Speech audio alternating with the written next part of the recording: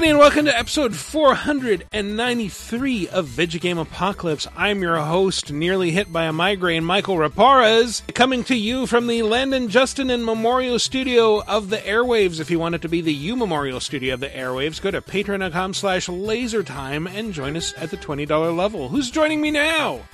Intergender wrestling champion Chris Antista. And Bat Dude Allen. And special guest... noted Cenobite, Tony Wilson. Not only Cenobite, but noted Cenobite. Yeah. Noted Cenobite. Yeah, I miss when you would walk through a mall and smell Cenobite from a few stores away. Come taste our pleasure rolls. New Hellraiser. It was an accident. It was an acupuncture thing gone wrong. Yeah. And then at the end of it, Tony's like, am I a Cenobite? So. New Hellraiser, very good. And if you like horror stuff, go to my YouTube channel right now, because I'm doing a month of horror. Not a month, I'm still doing them every other week, but in October, it's all horror videos as per usual. Is it Framework? That's Framework? YouTube.com/channel/framework. That's the one, Framework Video. Wait, I don't know my own URL. Okay, say it once more. One more Framework.io? YouTube.com/channel/framework video. That's where you can go. My most recent video essays on Silent Hill 2.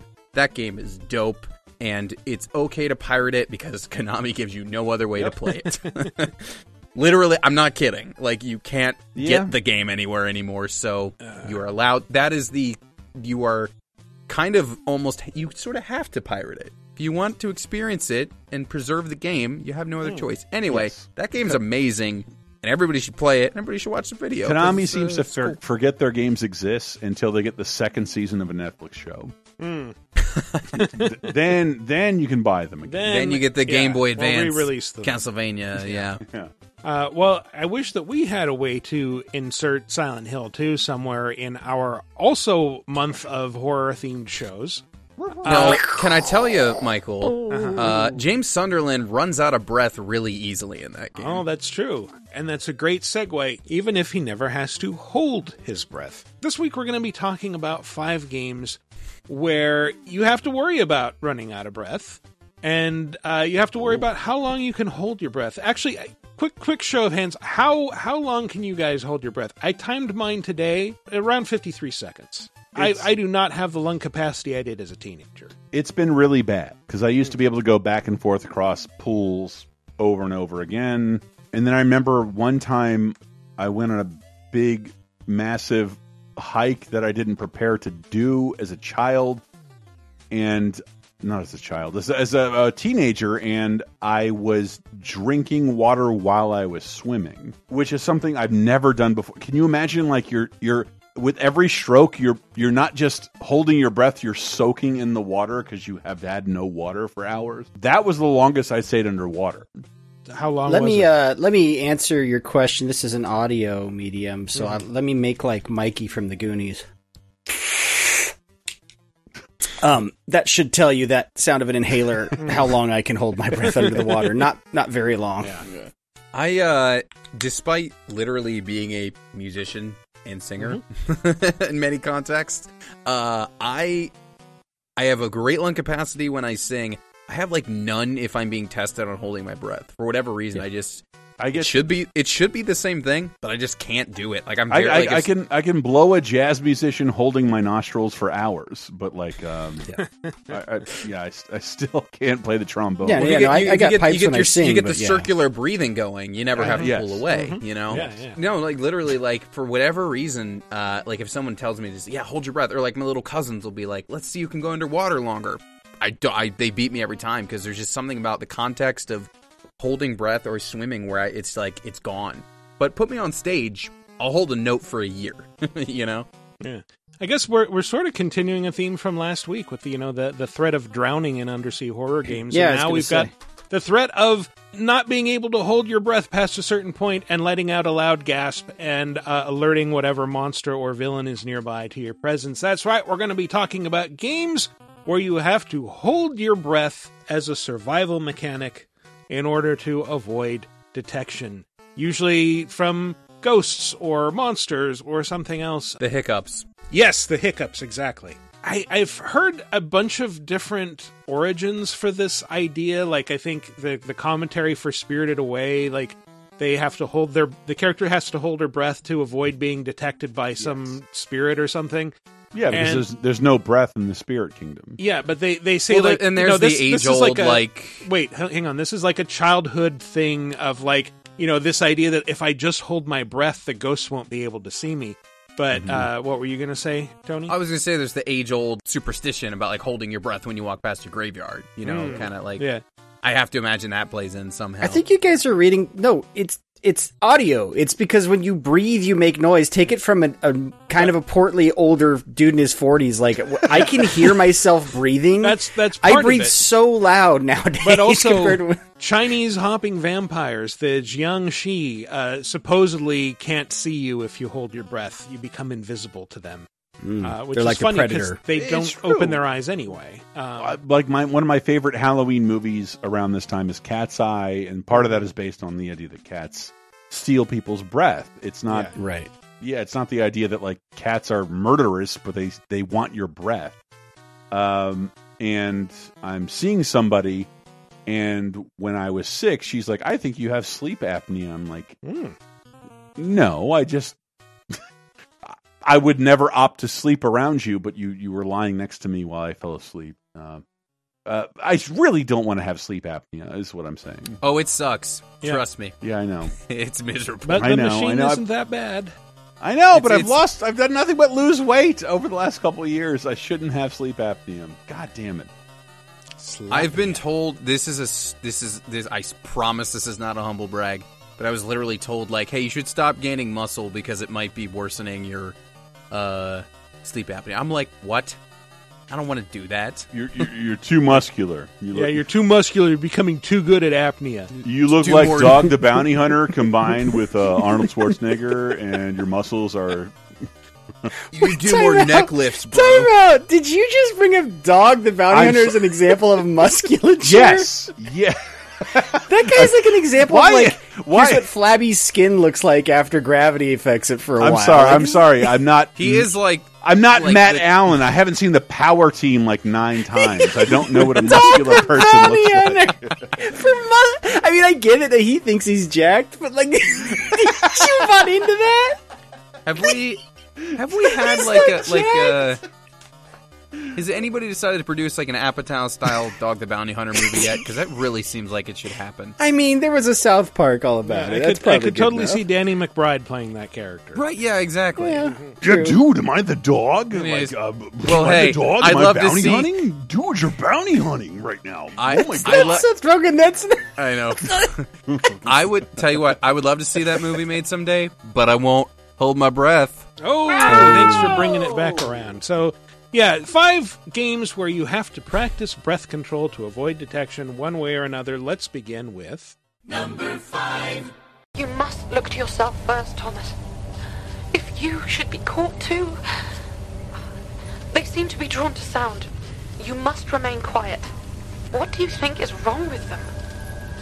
I knew noise attracted them, but what happened to their faces? What indeed? This is a game I'm confident I'm the only one here who's Yeah, played. no idea, Michael. Yeah, this is Made of Scare. Not Oh, I get it. not you are No. made of scare, but no, made MAID of SKER, based on Scare House in Wales and various old legends that surround it. Although the actual game does not take place in a real location, it takes place on a fictional Scare Island. I feel ridiculous every time I say that out Scare loud. Island. Welcome to Ooh, Scare okay, all right. Island. Ooh. All right, Scooby Doo. Well, Michael, I'm coming into this kind of blind, but like most hold your breath mechanics that I'm familiar with are for sniper stuff and Yeah, no, this is all stuff? hold your breath to avoid detection, not hold your Okay. breath to steady your rifle. right. Okay. Yes. I was for a while. I thought there might be a fusion. I was like, "Do you hold your breath in Left 4 Dead, like when you snipe in that game?" But I don't think you do. Well, I don't know that it was something I thought about until Metal Gear. Yeah, Metal Gear. it's not a common mechanic. Take Yeah. some And diazepam. Yeah, let me take some diazepam. Yeah. We made it that's even a real harder. drug. We'll make it something else in the remake.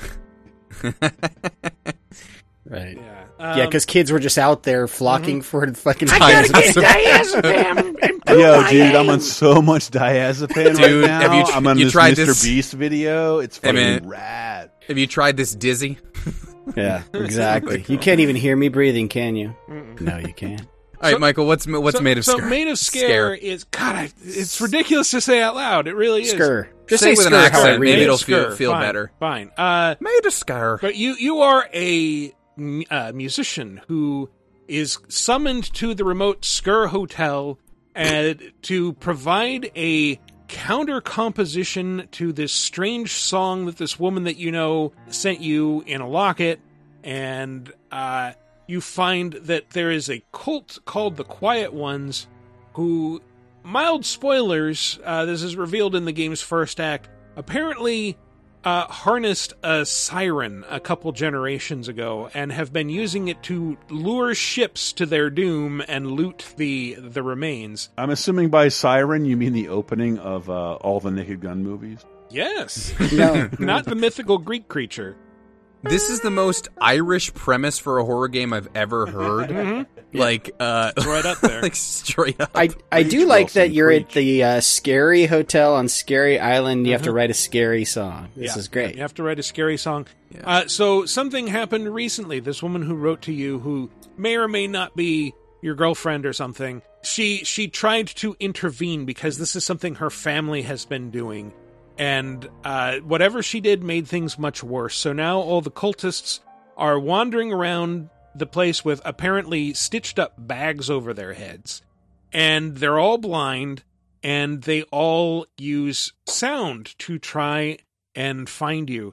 So whenever they suddenly barge into your creepy walking simulator, you will have to hold your breath, and it is literally like you take both hands and put them over your mouth and just sit there holding the button until the thing stops looking around and shuffles off somewhere else. Here's some audio of it. Why not? First time it happens. Lifting a beam that's in your way.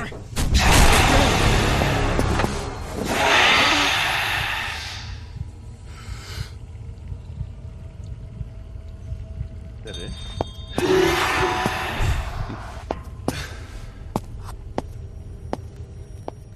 We're going to be listening to a lot of people holding their breath in this. That sounds like the attic from the Haunted Mansion. I just heard like a heart beating and then some random pop-up scares. Well, that's what it is. That you hold your breath and then the sound dampens a little bit. You hear your own heartbeat really loudly. That's a common trope of this mechanic. Yeah. So that part in particular, early on in the game, you're squeezing through a tight space, and anyone knows that if I had to interact with a big thing that's blocking my vision and nothing jumped out at me afterward, the next time I have to do it, something's definitely going to jump out at me. And you spend a lot of time just creeping around with these bag-headed guys, trying to hold your breath so you make as little noise as possible and don't draw them over to you. And also, there are fires and floating chemicals and shit in the air everywhere, so you also have to hold your breath in order to not have a coughing fit.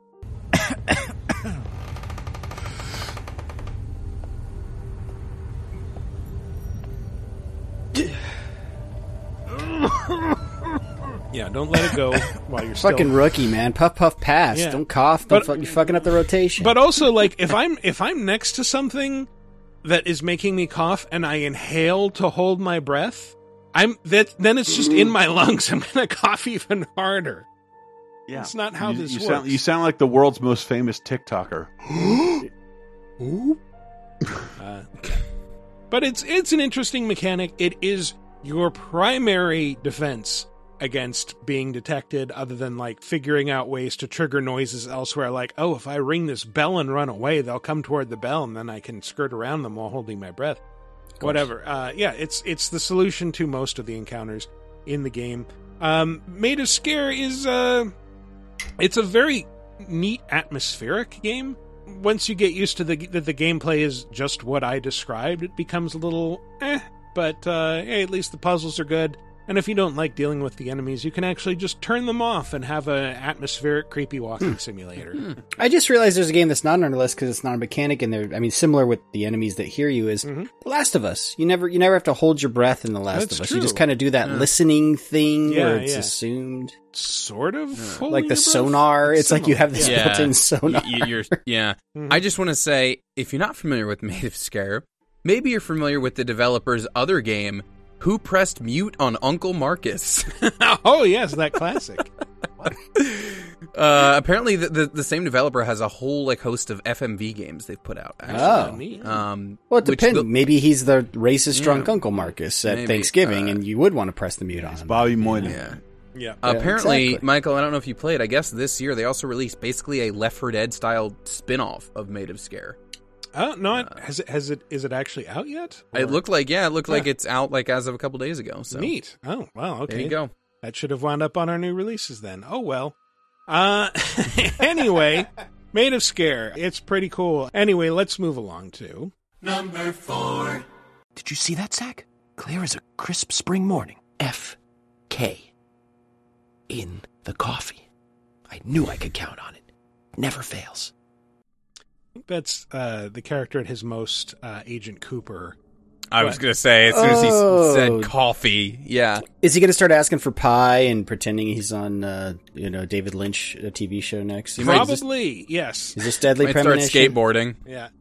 Well, the skateboarding's not until the sequel, I don't think. Oh, that's true. Yeah. Right. Yeah. Which is a prequel? Maybe? Or is I it? forget. I don't know. But this is Deadly Yeah. Premonition. Deadly Premonition, one of the best games about being a terrible detective in a little northwestern town, very heavily inspired by Twin Peaks, solving a series of serial murderers by a killer in a raincoat who only appears when it's raining. It's a strange game, but you also find out very early on, so your main enemy in Deadly Premonition are these phantoms of people who will just come out of the walls and walk backward toward you, sometimes bending over backwards. So they're they're looking at you and their arms are just trailing in the air, and we've lost. Yeah, they Chris's do like the Bray interest. Wyatt spider walk. Gotcha. Yeah, Gotcha. exactly. And if you decide not to just shoot at them, your main defense is to, or run past them. You can do that too. But your other main defense is to sneak past them, and your sneak move is literally crouching and holding your nose so you don't breathe. And a vision of a little kid tells you how to do this near the beginning of the game. Don't breathe. Hold your breath. They can't see you if you hold your breath. Hurry. Like this. Cover your mouth. Yeah. And so you always do that, comically covering your face while you're creeping around. And you also have to do it in sequences where the raincoat killer is after you, and for some reason you don't actually try to shoot him. He's got an axe. He's scary. The obvious move is to run away and hide. So you can hide in a locker, which again is a very common thing that games with this trope do. You hide in a locker, and when the killer gets close, you have to hold your breath. Big on-screen prompt.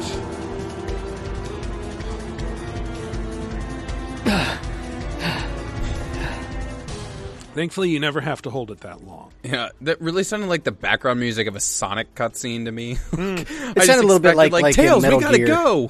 It sounded like in Metal Gear after you've been caught and the countdown timer. Yeah. was Oh, maybe, going. yeah. But also very indicative of the average size of a male in Japan versus the United States. For there's no U.S. men fitting into lockers, man. We're not that thin. We're all overweight. They're very I big just- lockers.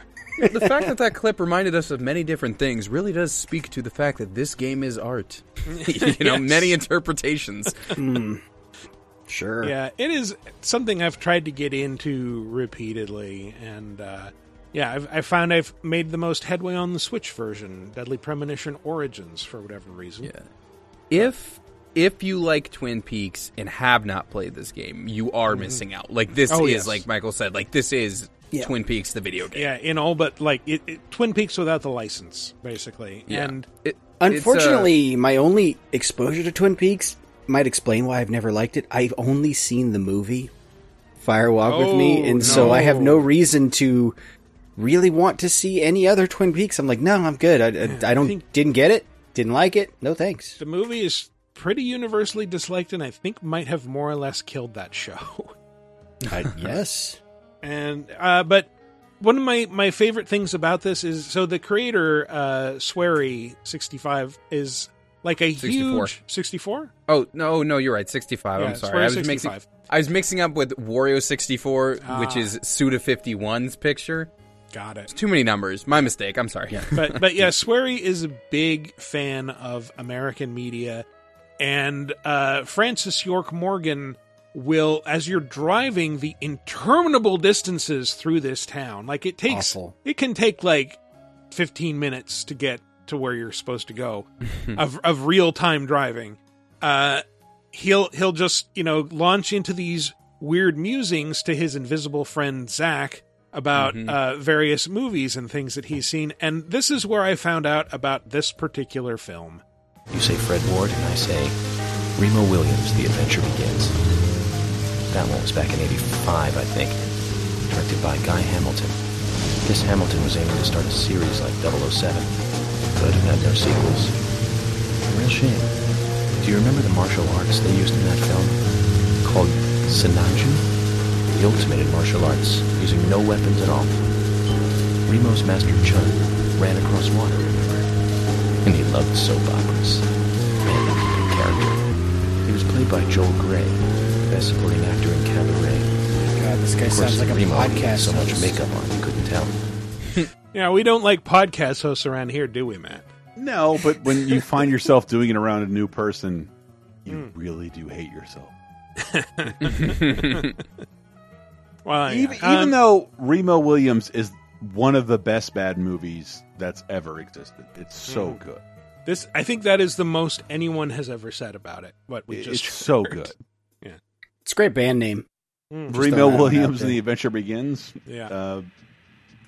I don't know. I grew up with the Statue of Liberty under scaffoldings, and they had a giant fucking scene, including two dogs that bring down a flight of stairs.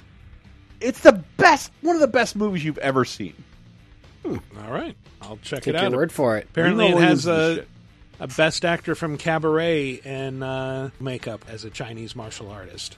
Would It's you actually believe very upsetting Wilford in Brimley is close-ups. in the movie and doesn't stand up the entire time? I believe the second part. Yes. Yeah, it's And in the third act, they forgot they left him out in the shed, and then the the thing comes. I got the Thing reference, but Wilford Brimley being the laziest I've ever seen him. It's so good. I'm only 30 years older than this. Oh, and let's not forget, I'm a college senior. a white guy put into makeup to be made to look Asian. Yes, This is- that's what I was Yeah, saying yeah. earlier. The close-ups are honestly very uncomfortable. Like, they look like crust on his face. It's creepy. not good. Also, I think he fights the Pope Nice. or something. There's like a I'm even confrontation more with a interested. bishop or something in that movie. Something I've always dreamed of doing. Yeah. By the way, This is for Michael- Spotlight. I have a top 5 for you offline because I don't want to spoil it for anybody, but someday I have one you need to use. Okay. We'll talk about it later. All right. Sorry, Okay. audience. Games where you fight to the Pope. Anyway. I said we'll talk about it offline. Deadly Premonition is fucking great. Yeah. You should find a way to play it. It's on pretty much everything, but we should move along too. Before she died, the president made a contract with you. What are you talking about? As a member of Bridges, you're gonna work with the rest of us to rebuild America. You think you can recruit me? Like she tried to? Well, she succeeded. Why is this at number 3? You might ask. Jeff Keighley's Death Stranding. Yes. Because I told you to put it at number 3. Death Stranding. But the best rationale I can come up with is it's not a horror game, and yet it is so much better than Made of Scare and Deadly Premonition that I do not feel good putting it behind those two in any way. I mean, Yes. it's almost, it's like... It has it's horror It's a horror moments. game if you kind of, like, think about it too much. it has you know what I mean? creepy Like elements, it is but- it is a ruined version of the country. Yes. It's You know. in one in which like corpses will explode if left Yeah. unattended and But not it's disposed not properly. really One in which you got to Scary. pee on ghosts or Yeah. whatever. Well, that's the thing is the beginning of the game. just like most horror video games, it actually does start out kind of scary because you're a little helpless against the ghost, whatever maybe they're called. a little bit BDs or when you whatever. don't understand them, but like even then, like it quickly reaches a point where it's like it's less of a oh god here they come and oh god here they come. Yeah, it's very annoying after a while. And once you get the piss bombs, it's like, okay, they're very trivial to deal with. You just got to load up on enough piss and shit bombs. But it's, and I'm not making that up, by the way, listeners, if you haven't played this game. That's literally how you take care of the BDs. Are they the BDs? Piss bombs, also the band BTs, thank you. from you know, what's that? Well, joke's gone. Can't remember. Piss Bomb. It's a great band name. BTs. We give you listeners Piss two Bomb good is- band names. BTs Piss Bomb for- is definitely the name of the band from Scott Pilgrim, is what I was trying to say. Yeah. We are Piss Bomb. We're here to make you sad and think about It's that what they and call stuff. G.G. Allen's backup dancers. Piss bomb.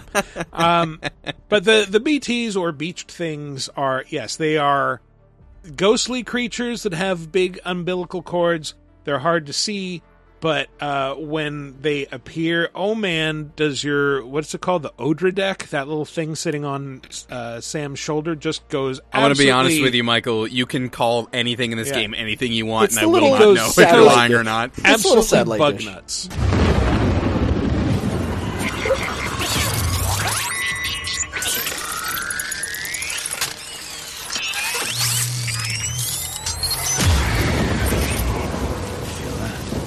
And let's just appreciate the irony of a game that makes you hold your breath to avoid making sound to attract the monsters, while this thing on your shoulder is making squeaky, chirpy noises nonstop.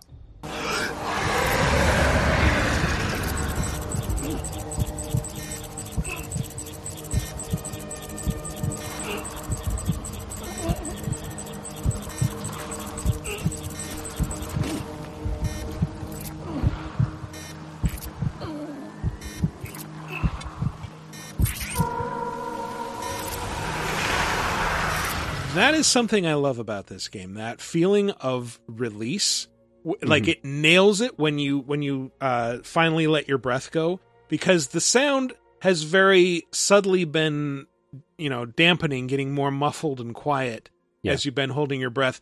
And when you let it go, it just all comes rushing back, and it's this really cool feeling of, like, oh, I can finally let my endurance meter fill back up again. You are right, though. Like, God forbid, like, you trip over a rock and make a noise, or your fucking baby that's strapped to your chest. Again, not making this up, listeners, play the game. It starts to cry. That will all, attract the ghost bloody hand guys on the sand or whatever the fuck, the BTs. But, like, R2-D2 on your fucking shoulder is giving all the beeps and whirs over here and doesn't seem to faze them whatsoever. It's like Ellie in The Last of Us. The bad guys won't notice it. Yeah.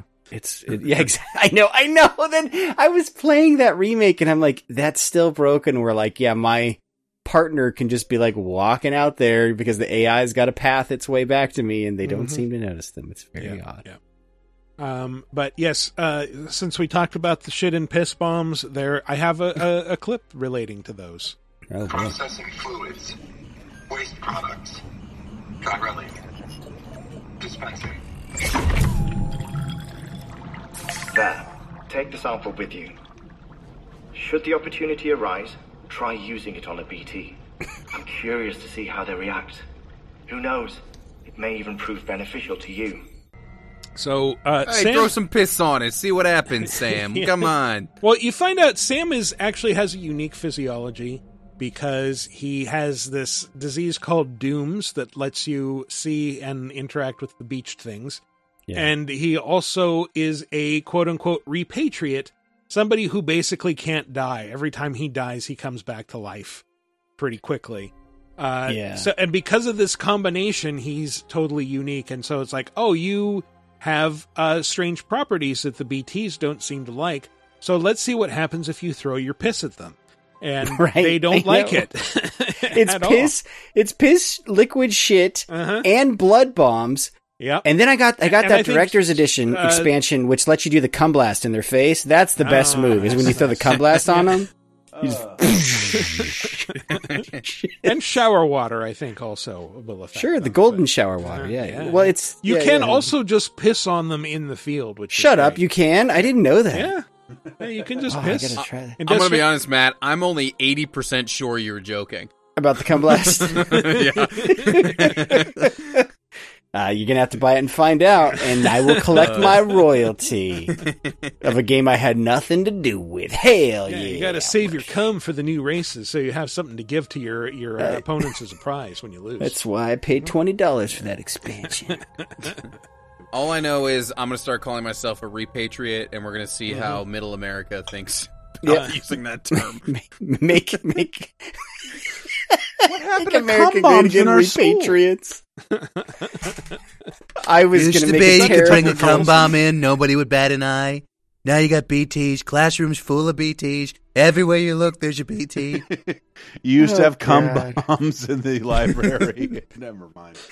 Those people that stormed the Capitol, they were repatriates. Some would say I also have dooms. I don't know, you tell me. I'm not the expert. Yeah. None of them can die. It's fabulous. But the ones who did the bad things. They were Antifa. They were Antifa repatriates, and then there were real repatriates. Jesus. Death Stranding, probably the best game on our list. It came out in 2019 and then became so much more relevant in 2020, didn't it? Yeah. It was honestly shocking to, especially I was in, New York City at the time, and it was shocking to see delivery dudes with exactly those kinds of packages strapped to their backs, and seeing basically social media all realize the same thing, like, oh, this game was prophetic. Yeah. Yes. Bit of a personal quibble here is I hate when Kojima's right about predicting the future. I fucking can't stand it, because you can tell he's already like pretty full of himself as a person. So he's like, yes, I called it. This is going to be the society in the future. It's like, no. Yeah, just look at my game with the Jimmy John's logo with Brock Lesnar's shorts. I did every time he walks around and you have like 20 boxes stacked up. It did make me think of like pizza delivery guys. I'm like, that would be amazing if someone showed up to my house with like 40 pizzas stacked that high. For the curious mind, I did Google, and there do not appear to be any Trump mods for Death Stranding. However, supposedly, Trump and Brexit inspired the game in some ways. Huh.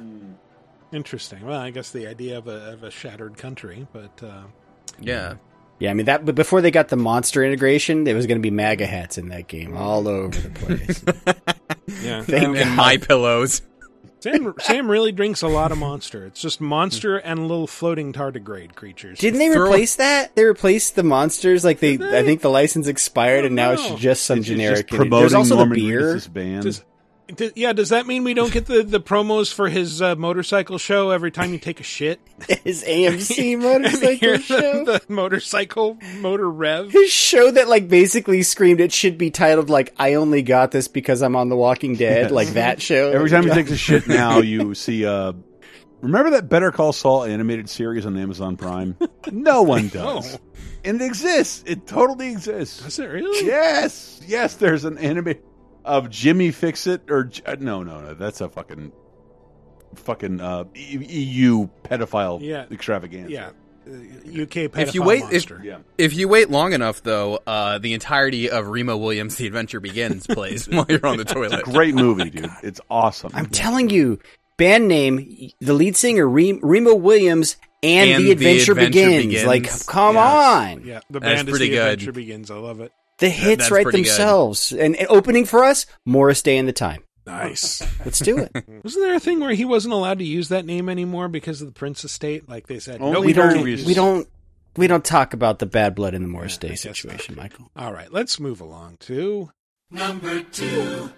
Mr. Hackett's pretty insistent we stay in the lodge. He was just trying to freak us out, like one of Ryan's stupid ghost stories. Why would he want to scare us? I don't think he was trying to freak us out, Jacob. I think he was really freaked out by something. Chris seemed real serious about this, guys. Just say you're in, man. Come on, one last night.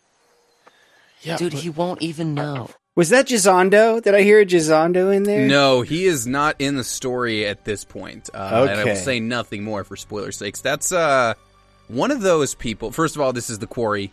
Fantastic game. You got to upgrade to the director's edition to get the Gizondo blast. One of those people One of those people is Susan Sarandon's kid. Oh, really? Yes. One of the last ones you heard speak, who said he's not going to know. That's Susan Sarandon's kid. The one playing Jacob, I don't remember. He's like on some soap operas. And the other one you heard speaking is Justice Smith. I think that's his name, of Detective Pikachu and oh, sure, yeah. Can you tell I played a lot of this game? Yes. I love the quarry a lot, and the breath holding mechanic in this, it's, it works like other ones where you must hold it, and if you hold too long, you let out a gasp, and at which point you'll get caught. And what I really loved about this is it's there's a lot of quick time events with this game, right? Yes. But I love how this was incorporated as such, where you hold your breath and there's like the heartbeat, there's like you see the thing moving in the background, and the idea is you need to wait till it's gone before you can let your breath out and safely proceed. Yeah. It's like not an upgrade, but it's sort of a different take on when Until Dawn had the don't move mechanic, which on a meta level is probably also holding your breath, right? But yeah, the idea of don't do anything, you will die. If you move your controller in any way, I was going to say, doesn't this one take into the effect the 6-axis and the whole move? No, so that was Until Dawn. Yeah. Until Dawn. I thought this was all a reference to Trombone Champ. No. Did you see that someone modded in Through the Fire and the Flames into Trombone Jam? Pretty great. Good. I do have a clip of the breath holding in this. Awesome.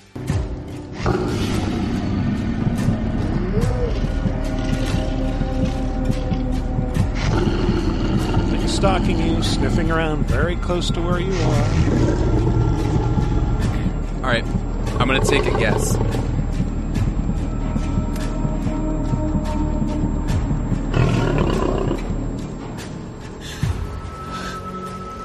And the pressure's off.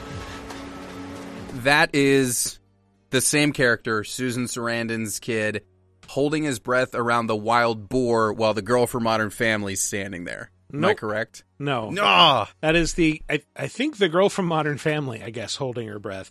Did I just have a stroke? Did you just say all of those things together at one time?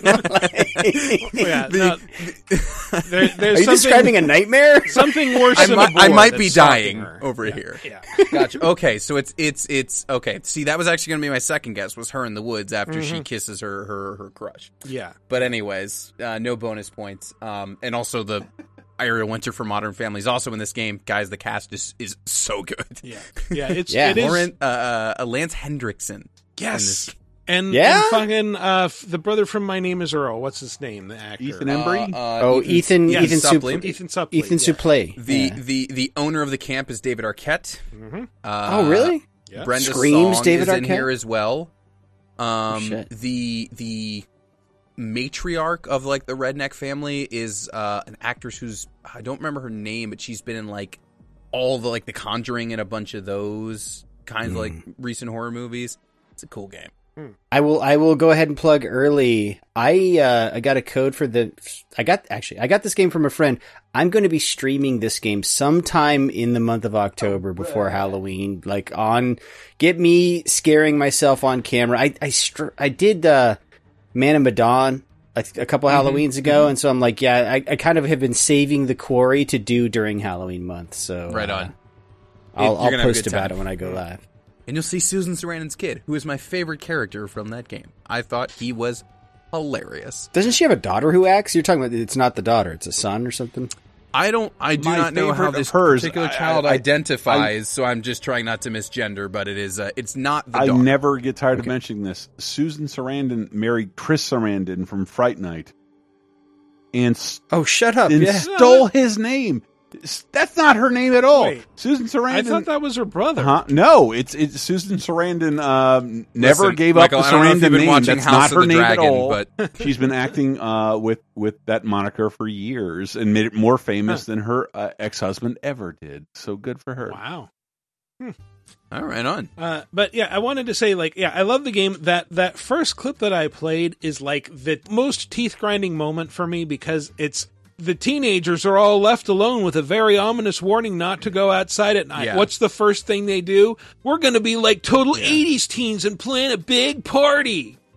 I mean, that's the Outdoors, point. It is tongue in cheek. Yeah. You know, like that's what It's they're classic going for. horror movie setup at a summer camp. Of course, they're going to put themselves in harm's way in multiple ways that are so stupidly obvious. Yeah, but you're even so, forgetting being a teenager. You throw a party because you're horny.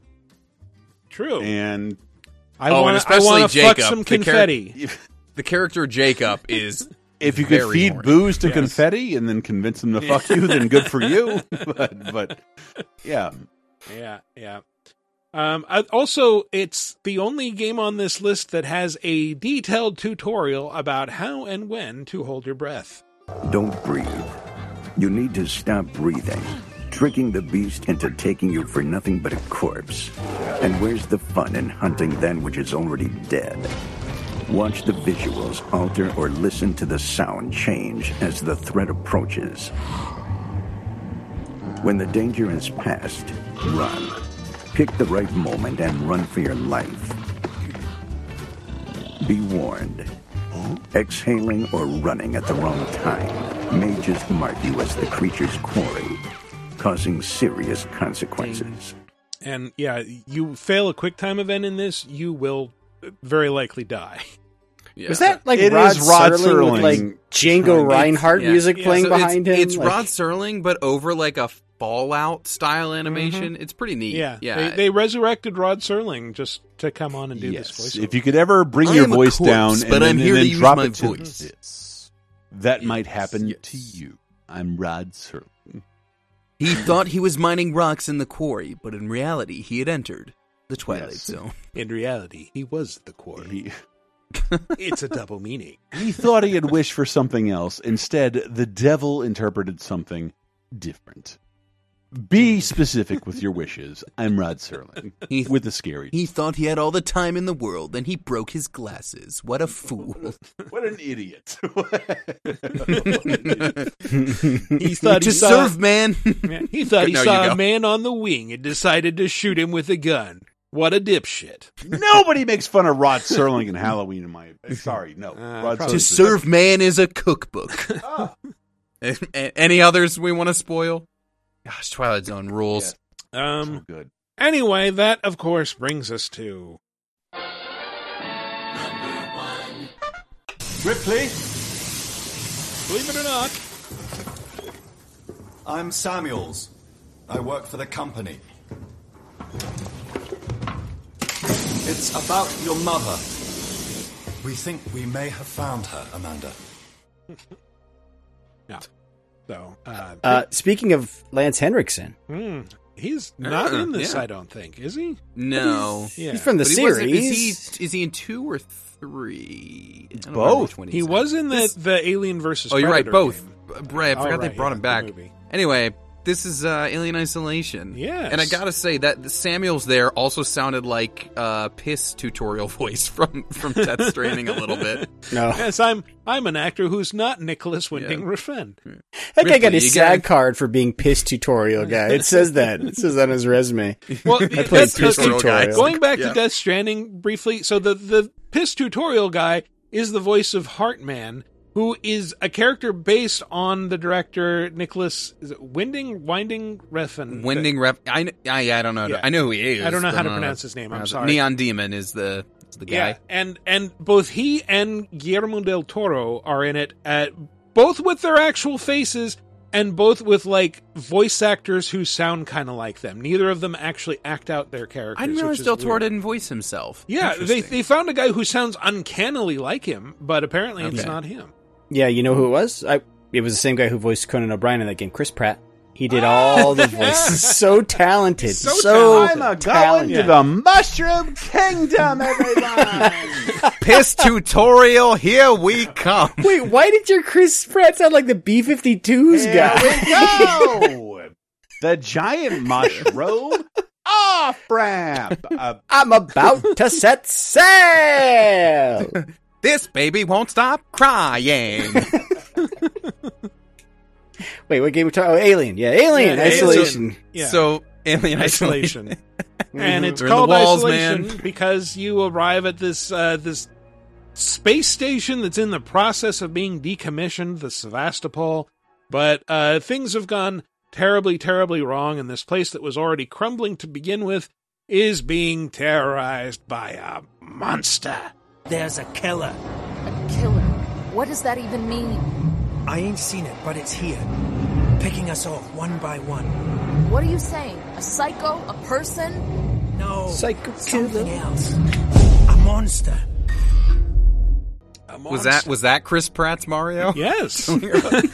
There's something else here. A monster. Look, full disclosure, by the way, I work for Sega, who published this game. I should No put fucking that out there when we around. talk This about is the best Alien game that's ever been made. Oh, Yep. yeah. It's available on, I think, every Game Pass. PS It's Plus. it's definitely on Game Pass. Yeah, It's awesome. You should play it. It's easy to ignore because Sega was trying to make like shooters and like action things out of Alien, and this is Creative Assembly, the people who do the Total War games, getting the series right. It is the perfect horror game. Period. Yeah. Period. If you don't like games where you are helpless and have to hide from things, you may want to play it anyway and just repeatedly throw yourself into the alien's jaws until you're no longer afraid of it, because you will have to contend with a lot of sequences like this. Closed up in a locker, waiting for this thing to stomp around.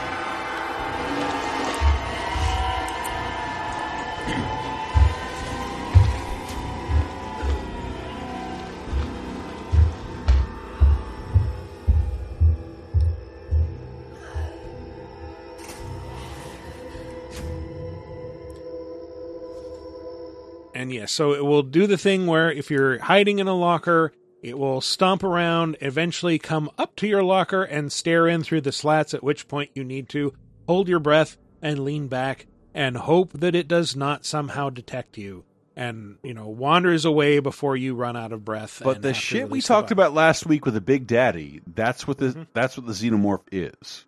If it right. finds Well, you don't. you're fucking dead. Well, do we know? Do xenomorphs have eyes, or how do they see? Because we know that they don't look like they have eyes. It's just like a shell that kind of goes over their face. You sometimes get to see through that, and it definitely has eye sockets. There's actually, when the second jaw comes out, a third appendage comes out, and it's like two little googly eyes. Mm-hmm. Yeah. That's how it looks around. So one thing I will say about this game is, like, a lot of games have tried to be Aliens. Mm-hmm. This is the only game that tries successfully to be Alien. Yeah. Yeah. Like Alien was a horror movie that was all about jump scares and tension and not a ton of action sequences, or visually not a ton to see there, right? It's more just like what's in the mind's eye. It's like, shit, an alien's in the vents. I yelled on 2010 when we watched Alien 3, which I thought was wonderful, which I've seen several times. Aliens ruined the Alien franchise. That everybody expected multiple aliens, and I think at its core, action. Yes, Aliens is a phenomenal film. Most people see first before they see Alien, Ridley Scott's Alien. It's sort of like if they followed up The Thing with Things, and there were a bunch of things being gunned down with machine guns. And there's a place for action horror. I love action horror where it's like, hey, we're fighting back against this thing, but like one is horror, the other is more action. And video games tend to default, obviously we know, toward the latter, right? Yes. It's much easier because it's like, well, you want to give agency to the player and have them shoot something or whatever. But this game manages to do the horror part, Yeah, it's weird because, like, as a consumer of horror games, like recently finding out the considerations that have to go into it, like a game like Outlast seems to be like, on the surface level, very hostile to the player. But at the same time, like, this was made by people who want you to play and enjoy their game. And like, that's a constant consideration. Like, you have to be able to deliver scares because that's what people expect. But if you make the game too scary, then they won't want to play it. And that's what happened, like, with Resident Evil 7 in Japan. It got a reputation as like, oh no, it's too scary because of the beginning. And or with Resident me, Evil with Paranormal Village, Activity, like I can't watch Paranormal Activity movies. Yeah, but well, take it from a guy who worked on one of those. Hang on, Resident Evil Village, they had that marketing campaign in Japan saying it's not scary with the puppets. Yeah, right. But take it from a guy who worked on one of those. That is a constant topic of conversation amongst dev teams. Is like, look, how much do you want to go power fantasy? Which, like I said, a lot of video games sort of end up there. They're like, well, you're going to fight back, and it's not scary after a while. Versus how much agency do you want the player to have? Versus like, how scared do you want them to be? And like, yeah, with the original Dead Space, that was one of the things people talked about. Is like, I couldn't finish the game because it was too scary, right? Really? So as a developer, you kind of want people to see and finish your game, hopefully, right? But at the same time, there's something to be said to like, that's pretty fucking cool that people couldn't keep playing because they were too scared by our game. You know what I mean? Like, there's something cool about that, yeah. So it's like, yeah, I mean, trust me. So on the Callisto Protocol, I played Alien Isolation. I've started it, I think, 10 times, and I've never played it very far because it bothers the shit. It's scary. Yeah. It's a legit scary game. And I will say, 2 mouths. That's too many mouths. Yeah, it does reach a point, at least it did for me, where like, I'd encountered the alien enough that I started to get a little used to it. And it's just like, when it would show up, it's like, oh, this fucker again. Okay. Yeah. Hide out. If I die, I'll just restart at the nearest save thing. And that is the thing, though. It does build up a lot of tension in things like saving, because like the saving happens in real time, and you have to like, put in a card and wait for a meter with lights to fill up. It takes time. Yeah, it takes time during which you are vulnerable. So it's not just the alien that's out there. Like, you have to worry about human scavengers who are jumpy and might shoot you. You have to worry about like all the shitty, creepy old androids on the station have gone haywire and are now see you as a threat to be destroyed. Who you mostly see it takes forever to see an alien in that game. Yeah. It takes a long time to see those androids. It takes hours. But to this day, they pull off a really good magic trick like that. Alien trying to figure out how the AI works. It's still like a feat of engineering in games. And again, work for Sega, but it's still like, it's like, yeah, how do they do that with that alien? Because it's still pretty cool. It's like, that's why Alien Isolation is so great. It's a AAA game that's a AAA developer and publisher, but it is a fucking indie game. This is not supposed to be for everybody. It really isn't. I just want to say also, I decided the list order. Matt did not put this at number 1. No, I love this game. I love this fucking game. Yeah, this game's pretty, like, if But here at number 0, Sonic and the Werehog. Which one is that? Sonic Unleashed. That's the one with the Werehog. Thank you. I know it's not literally called Sonic and the Werehog. I just couldn't remember what it was called. To me, it reminds me of the problems with the Alien series. Once Aliens came out and the idea that you could frag multiple aliens, aliens became not scary. And this game asked you to remember why xenomorphs were scary from a 1979 movie in 2014. Yeah. And that's not going to be a blockbuster, but it's on it's on PS Plus, it's on Game Pass. There's so many ways to still get the fact that this game still exists and you can still get it. Do it. Yeah. It's great. Kind of suggested it was a blockbuster. It also had that DLC that like recreated the events of the first Alien movie and got, I think, most if not all of the cast. Everybody who was alive. Yeah. Like the fact that you get to play Disney's Alien game. Just throwing that out Disney's there. Alien, oh my god. Disney's Alien Isolation. Yeah, Yaphet Kotto, Ian Holm, and John Hurt are still in this game. And Sigourney Weaver, who Bilbo balked at being in Ghostbusters, who is now my favorite she didn't Disney understand princess, that it by was we're going to do basically Ghostbusters 3, totally did this game. It's all still available. It shouldn't be available, and it still is. And I hate that when people have never heard of this game. It's so good. So good. Who hasn't heard of it? My God. Alien Isolation, fucking fantastic. You will have to hold your breath a lot to avoid aliens an alien that you are defenseless against. But anyway, that has been our top 5. So on that note, we're going to take a little break. And when we come back, we're going to talk about some new releases, some news, some other stuff. So stay tuned. Don't make a sound as I cry. Is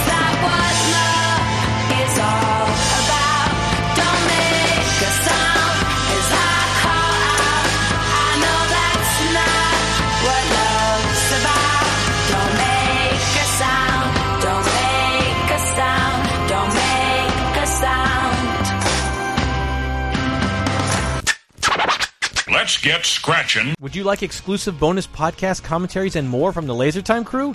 Then we strongly encourage you to support this show on patreon.com/lasertime. It supports not only this show, but all the rest of the LaserTime network. You'll get commentaries, play games with the hosts, see exclusive videos first, and receive an uncut weekly ad-free podcast bonus time. Speaking of which, here's a quick taste. But I want to talk about good cartoons. I want to talk about a good cartoon, a good experience, a movie I have seen 3 times. What? I've seen 3 times. Yeah, I've seen it twice already. That's Chippendale Rescue. What the fuck? I'm supposed to be the diehard here. Jesus Christ. It does seem like a movie custom made for you, though, Chris, because it's like the sequel to Roger Rabbit. We never. It is Roger Rabbit, and I don't say this with cynicism. It's Roger Rabbit for millennials and Gen Xers, and just because, like, you know, I didn't want to spoil things for Michael. I was just like trying to say, like, you're not going to see Mickey, and you're not going to see Donald really, but like, dude, there's Schnookums in meat in the end credits, for fuck's sake. I don't think that's been acknowledged by Disney in any way ever, but there's like, they're just boom there in the end. It's fucking crazy. Some of those cameos that they got. This is Randy Marsh is in a is chilling in his sauna. In a sauna room. I got with 2 of the 3 little pigs. Get Bonus Time, a weekly uncensored and commercial-free podcast every Tuesday, starting for just $5 on patreon.com/lasertime. And welcome back to our second segment. We're just going to jump straight into... These are the new releases, they are releasing new releases. These are the new releases, everybody cherish them. Overwatch 2. Do we have more to say about that? I got to play it. I got to play the game. We got in. I got in. I played Mercy because she's one of the free characters that you get with it, and she's someone I played as in the first game, and I like Mercy quite a bit. She's an angel. Hey, guess what? It plays just like Overwatch 1. Why am I not surprised? I was like, man, did we edit out my segment from last week when I said I played it? No. Yeah, but Matt has some things to say, is all. I got in and I played it, and yeah, I saw the stuff you were talking about, Chris, of like, it was surprising to be like, why is this character locked off to me? That doesn't seem fair or right. And yeah, the whole battle pass thing, it's taken some getting used to. I asked you guys a question. I don't think you responded. I was like, hey, did all your career progress reset? Did they reset all that for 2? Because like none of my Overwatch 1 stats carried over into 2. Did you play it on the same console? I did, but what I'm afraid of is I've changed my gamer tag since then, and you know sometimes that can screw up like you know how they associate the account, and I'm like, oh, it doesn't have any of my Overwatch 1. Again, none of these stuff I unlocked. I only have my girlfriend's son. He's like, yeah, I signed up, got all my shit back. That's I was going to ask you, because like I had loot back. boxes because I bought the $60 version of Overwatch 1, which came with a bunch of loot boxes. Right. None of that shit carried over, and I'm like, man, that's going to piss me off if I just didn't do the account linking correctly. Dude, I don't remember doing that on iOS. I don't have a Battle.net account. If you ask me, I don't have one. But apparently I did. You have to play Overwatch. I know. But like when I signed in with my iOS, it's like, well, this is your Battle.net account, right? Are you playing an Xbox or PlayStation? Like, dude, I don't even remember signing up for this thing. But I know it was tied to my Battle.net because it's my Battle.net name is like my old gamer tag, which I can admit now because I no longer use it. It's from Pirates of the Caribbean. I was Captain Matt Sparrow, all right? So it's just Captain Matt. So Captain Matt's still there, and then of course it's tied with my new gamer tag, and I'm like, fuck, I fucked it up by Sparrow. Isn't that great? On Deadly Tide is going to be great, guys. It's very great, but it's very 2004. Like it really is. But anyway, so I was a little disappointed by that. I'm like, shit, none of my stuff carried over, but it's my account was Boromir for life. He's gonna live, right? He's gonna live past the first movie. He's very much for life. He's in favor of it. So it's working now, and I can get in. They apparently fixed all those issues. So, dear listeners, I'm assuming you can get in as well, and you will see, as Chris and I did. It's like, yeah, it's very much Overwatch right now, and it's. I'm still kind of going, why did we need to have a new one yet? Why didn't they give us the other new shit that would have justified turning off the servers for one or whatever they did. It's their problem because it's supposed to be a live game, and I jumped in 5 years after not playing, and like, why does this still look the same? Yeah, I have this like I loved the first Overwatch. It was number one with a bullet for so many outlets, including where I worked at the time. And yeah, I fully agree. It was the game of the year for that year, no question. And like, man, I just have no desire to play 2. Like, there's nothing about it that makes me go, yes, this is the sequel. But enough it's like people an must want Overwatch to play 1.2. It's like 1.25. But enough people must want to play it where it was like literally you couldn't get in. Right? And people who want a live service. We're not young enough to want more live services. Can we say that? I don't have enough time in the day to want to play more live service games. Matt, you mentioned people not being able to get in. I wonder what those numbers would have been like if Overwatch 1 weren't shut down before this launch. Yeah, I think I think I might understand why they shut it down. If I went to play 2 and got bounced because the queues were too long, I would just go back to playing 1 and I would never try to play 2 again. Like if 1 was still running, like that might be why they were like, yeah, we're going to turn off 1 because they've been through this enough to know. And if you played 1, you might as well play 2 because it's the only same game. Equivalent I could think is when we had a Rock Band 2, and Rock Band 2 was like you could port over all your stuff, and like that was very new, and like, but then why have a Rock Band 2? Like, just make new songs. So here's the thing. Like, Blizzard, they're aware of the issues, at least, where there was a new... I'll jump ahead in a news item. They announced some make goods, which is the right thing to do. So basically, if you've had trouble in the last few weeks, everyone who logs in the next few months, you're going to get a health pack weapon charm, a cursed Captain Reaper skin, and then they're going to have like Matt Reaper skin. Captain Matt Reaper skin. They're going to have double XP weekends. Because there was more issues that we didn't even report on last week. Like they had to temporarily disable Bastion and Torbjorn, 2 of like the OG characters from 1. Because they were broken and like OP, like their ults would like you could do multiple ults. My turret is invincible. It was bad. Other than just like if you could get in there was a lot of rough patches that hopefully they're glossing over now. So rough patch. That sounds like it would be the name of what they. This is the rough patch. This is that sounds. That sounds more like it sounds like a siege operative. This is Overwatch 1.3, the rough patch.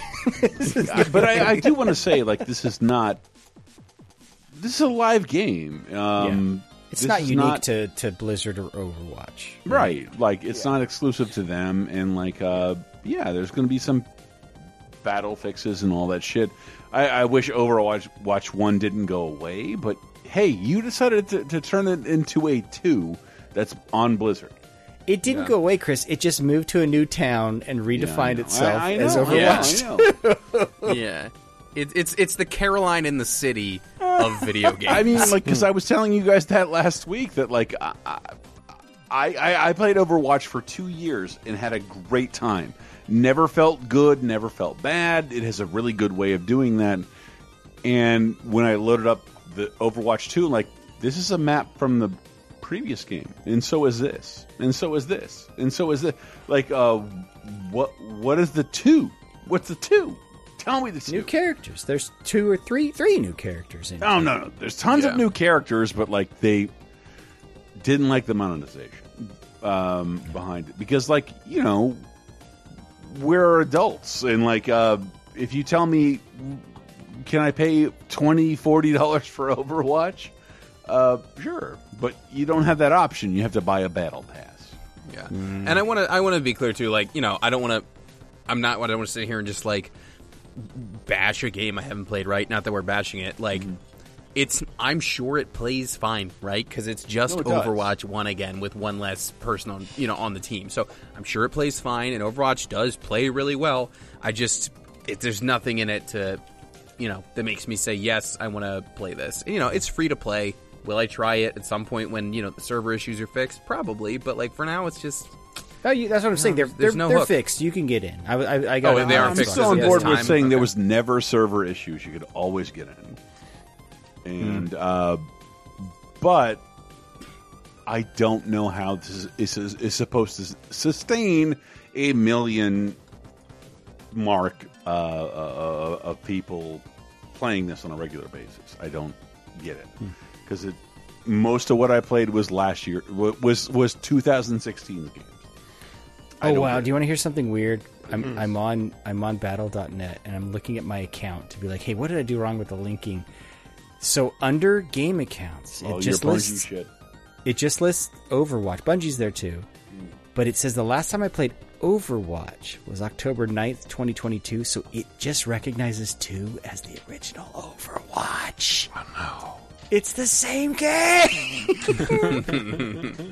Anyway, let's stop talking about an old game. Let's talk about Asterigos Curse of the Stars, which, full disclosure, I got a code for this from Tiny Build, the publisher, yesterday before we recorded this show. So I've only been able to play maybe a little over an hour. It is a Souls-like. It is very pretty. It has really fun combat. I do have an issue in that early on it front loads a lot of chat. And you can skip most of it, but I am one of those people who hates skipping cutscenes, so of course I would rather just, hit A to advance and okay, now read this faster than the voice actors can speak it, skip. And then after a while it's like, wow, this is a lot of text. This is a lot of chat, and I'm not interested enough in the world yet to want to read all this. I want to go out and experience it a bit more first. So you don't want all the made up words thrown at you. So yeah, it has sort of a design aesthetic that reminds me of Darksiders a little bit, with like the big chunky weapons that look like Celtic knots, and right off the bat gives you a choice of a bunch of different weapons, and you can carry 2 at any time. One is your RB attack, the other's your RT attack, and you get a bunch of modified. Every weapon has a cool secondary ability. Like the spear can parry, the sword and shield can of course block, and you get cool secondary abilities that you unlock as you go through and level up. And you don't have to go to a bonfire, whatever this, I forget what this game's equivalent is called, to level up. You can do that at any time. But you can rest at them and it'll mark that as here's your save point, here's where you'll respawn, and also will regenerate all the monsters around you. So yeah, it's a fun little lighter than normal Souls-likes. It doesn't have the same grimness or despair that a lot of Dark Souls and Dark Souls imitators have, but it's a fun one. Check it out if you are hungry for more like it. I also received an unsolicited code for this, but I have nothing to disclose because I haven't played it. Okay. But hearing that it is a Souls-like is something that always tickles me, so I will, make some time, hopefully, to check it out. Yep. I also checked out No More Heroes 3 on Steam, which it previously debuted on Switch. Now it's on everything: Xbox, PlayStation, PC. I will say the PC build that I played, for whatever reason, defaulted to Japanese text. So it took me a second to... The VO is still all in English. I think you can change the VO language, but defaults to English VO, Japanese text, and tried to figure out, okay, which one of these menus has Nihongo in it? Okay, now that's switch that to English, and we're good. But, I've heard really good things about No More Heroes 3. I played through it when it came to Switch, finished it. Did not enjoy it as much as the previous games. I kind of felt like it gets really repetitive after a while. The boss fights are kind of built around increasingly silly gimmicks. And also, it's really not so much a sequel to the first 2 No More Heroes games as it is a sequel to Travis... was it Travis Lives Again? I'm going to look it up real quick. I know what you're talking about, yeah. Well, the audience might not, so... Travis Rides Again. I don't know. Rides Again. Travis Strikes Again. Strikes Again. Yeah, Travis Strikes Again. No More One Heroes. One of those verbs. Yeah. We had the wrong verb. Yes. And that is a completely different kind of game, and yet the cutscenes in No More Heroes 3 reference it and its events constantly. So it really helps if you've played through that game and have a working knowledge of, what the world has become. The world of Santa Destroy and who these characters are. Do you still save by going to the Of course. wonderful. And yeah, you spend most of the cutscenes talking about Takashi Miike's work and mostly Japanese wrestling. So, and a little bit of Remo Williams, The Adventure Begins. Sadly, I was going to say, no, we were talking about Deadly Premonition earlier, so there you go. But it does bring back the odd jobs from the first game where you make money by mowing lawns and shit. Who throws a hat? Yeah, so that's pretty cool. And the combat's still pretty great, but like I said, it does get a little repetitive, and cutting through increasingly strange aliens is a little it's not. It's cool. It's not quite No More Heroes, but all right, whatever. I mean, it's No More Heroes 3. Yeah, it is No More Heroes 3. Not quite No More Heroes. Well, that should be the name of the not game. quite what the first couple games Gotcha, established as the formula. Yeah. All right. I threw a game on here that I know none of us have played, but I really enjoyed this comic series as a kid, and too. I have to bring up, whenever there's an Asterix and Obelix game, you bet your ass I'm going to mention it on the show. Asterix and Obelix XXXL. Mm-hmm. The one not starring Gerard Depardieu. The Ram from Hibernia is the subtitle of this game. If you need an Asterix and Obelix fix, this seems to be the only way you can get that nowadays. An Asterix and Obel fix. Yeah, that's right.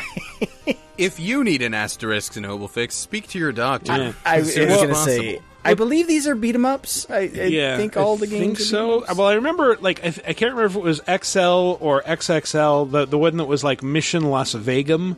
That had the Grand Theft Auto 3 parody cover with the different panels with the different characters.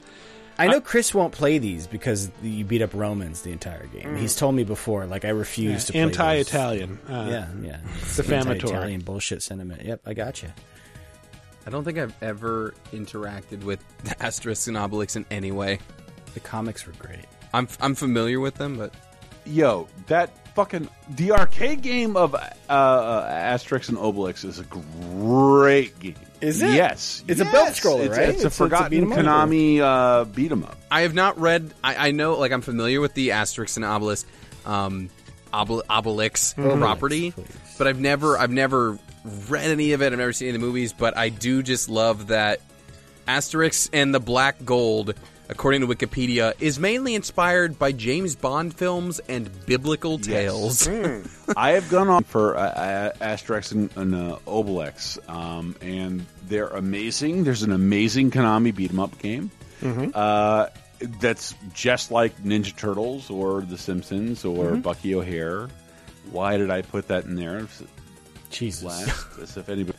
But just like Remo Williams. But if you lived in France, or apparently the beach community I grew up in, it was I loved Asterix. There was one bookstore as a kid my mom would take me to that had the comic rack of Asterix and Obelix, TPBs, trade paperbacks. It wasn't just the comics. It was the glossy cover. I loved it. It was like a violent Disney comic. Yeah, it's like a violent Laurel and Hardy, a little bit, right? Where it's there's this little scrawny dude who can fight Asterix, and then there's Obelix, who's the big dopey dude. Who Gerard Depardieu played? He plays Obelix, and that was I tried watching one of the Asterix movies on a plane once going to France, and within 5 minutes I'd shut it off and look for something. I was like, this is awful.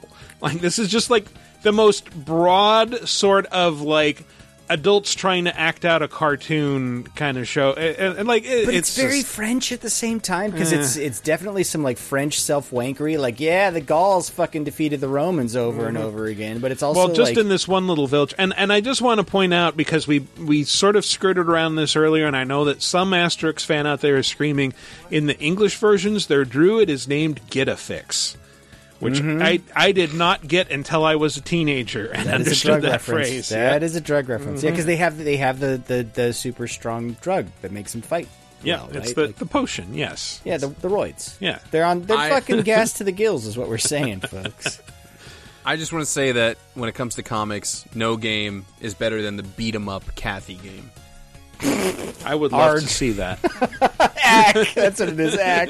I remember would love to see it too. One of my most disappointing experiences going to the Peanuts Museum, which is in Santa Rosa, California. and they have a reproduction of his office. Chris, the guy who did Peanuts, sorry, his name escaped. Charles Schultz. Charles Schultz. I was so pissed off. It's the reproduction of his bookshelves. There was a fucking Kathy thing.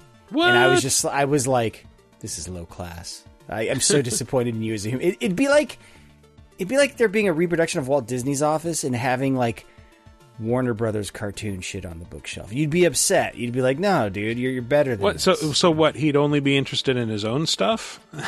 Well, not Kathy is the point there. You know. A colleague is a what colleague. we really need is a Smash Brothers style comic. Yes. Just beat 'em up game. Power because I want to style. see Zippy choke slam like the Phantom. I want to see Blondie just annihilate the rest of the board with that game, please. Yeah, yeah. Just a sandwich the size of a building, just beating people down with it. Well, we also have, there's a few games coming out this week that we haven't had a chance to play. Either they're not out yet or we just haven't got our hands on them yet. Dragon Ball The Breakers. Dragon Ball Breakers, got it. Breakers, okay, yeah, Ball Breakers, sure. PGA Tour 2K23. I'm sorry, Matt, I will never play that. Never. You're going to play that? I'm not going to play it. Yeah, No. you're the biggest Rory McIlroy fan I know. I don't know who that is. Exactly. Yeah, and that makes me the biggest fan. You know, perfect. Yeah, and it's a funny golf joke you would get if you. He's the fourth McElroy brother. Right. He hasn't been on any of the podcasts. I'm Rory, the fourth McIlroy. Scorn, I did watch like half an hour of it earlier, and like that is a seriously fucked up looking game. Like I can't wait to walking play it. simulator, but weird shit happens. It's Yeah. all very, very heavily influenced by the art of H.R. Giger. Yeah, the key art has scales. That's all I'll say about Yeah. this game. Like when I see, because it's on my. It's one of those you can pre-install with Game Pass, and it's just sitting there waiting to unlock Yeah. on my Xbox. And But, every time like, I scroll past it, I get the first thing you see is like this fucking corpse lying in a desert, and then its eyes open, and you're that corpse, and you're walking around. Now you have to solve puzzles in this giant alien hive. I can't wait to play it, man. I was in a meeting today where someone pointed out, like, I guess the puzzles are really neat and kind of abstract or trippy given the body horror of the game. But the main thing that was said is he was like, yeah, it's good, the puzzles are neat, and it is disgusting. Oh, and yeah. I was like, So disgusting. wonderful. Yeah. Cannot wait. Xenomorph is like my favorite movie monster of all time. Yeah. Cannot wait. There's one bit that I saw where like you're pulling this like misshapen humanoid creature out of a wall, and it's like trapped in this weird shell and appears to be miserable, and you like just push it Hey, around. that is no way to speak about Asterix and Obelix. Yeah. Okay. But you push it around to various contraptions, and it's like, am I helping this thing or torturing it? It's so pathetic. I kind of Yes. want to help it, but I'm not sure what. Like, I'm putting it in a chair, and like a giant buzzsaw is descending into it. Like, oh fuck, I guess I'll have to kill it. And like, no, the buzzsaw is like cutting away its shell, but now it's just staggering around, and like, this is weird and unsettling, and I love it. I'm having trouble counting the number of Geiger ripoffs. Get it? That was a Geiger counter joke. Ah, I see. Yeah. That's a science joke. It's a science. Yeah. Okay. Take us to the news, goddammit.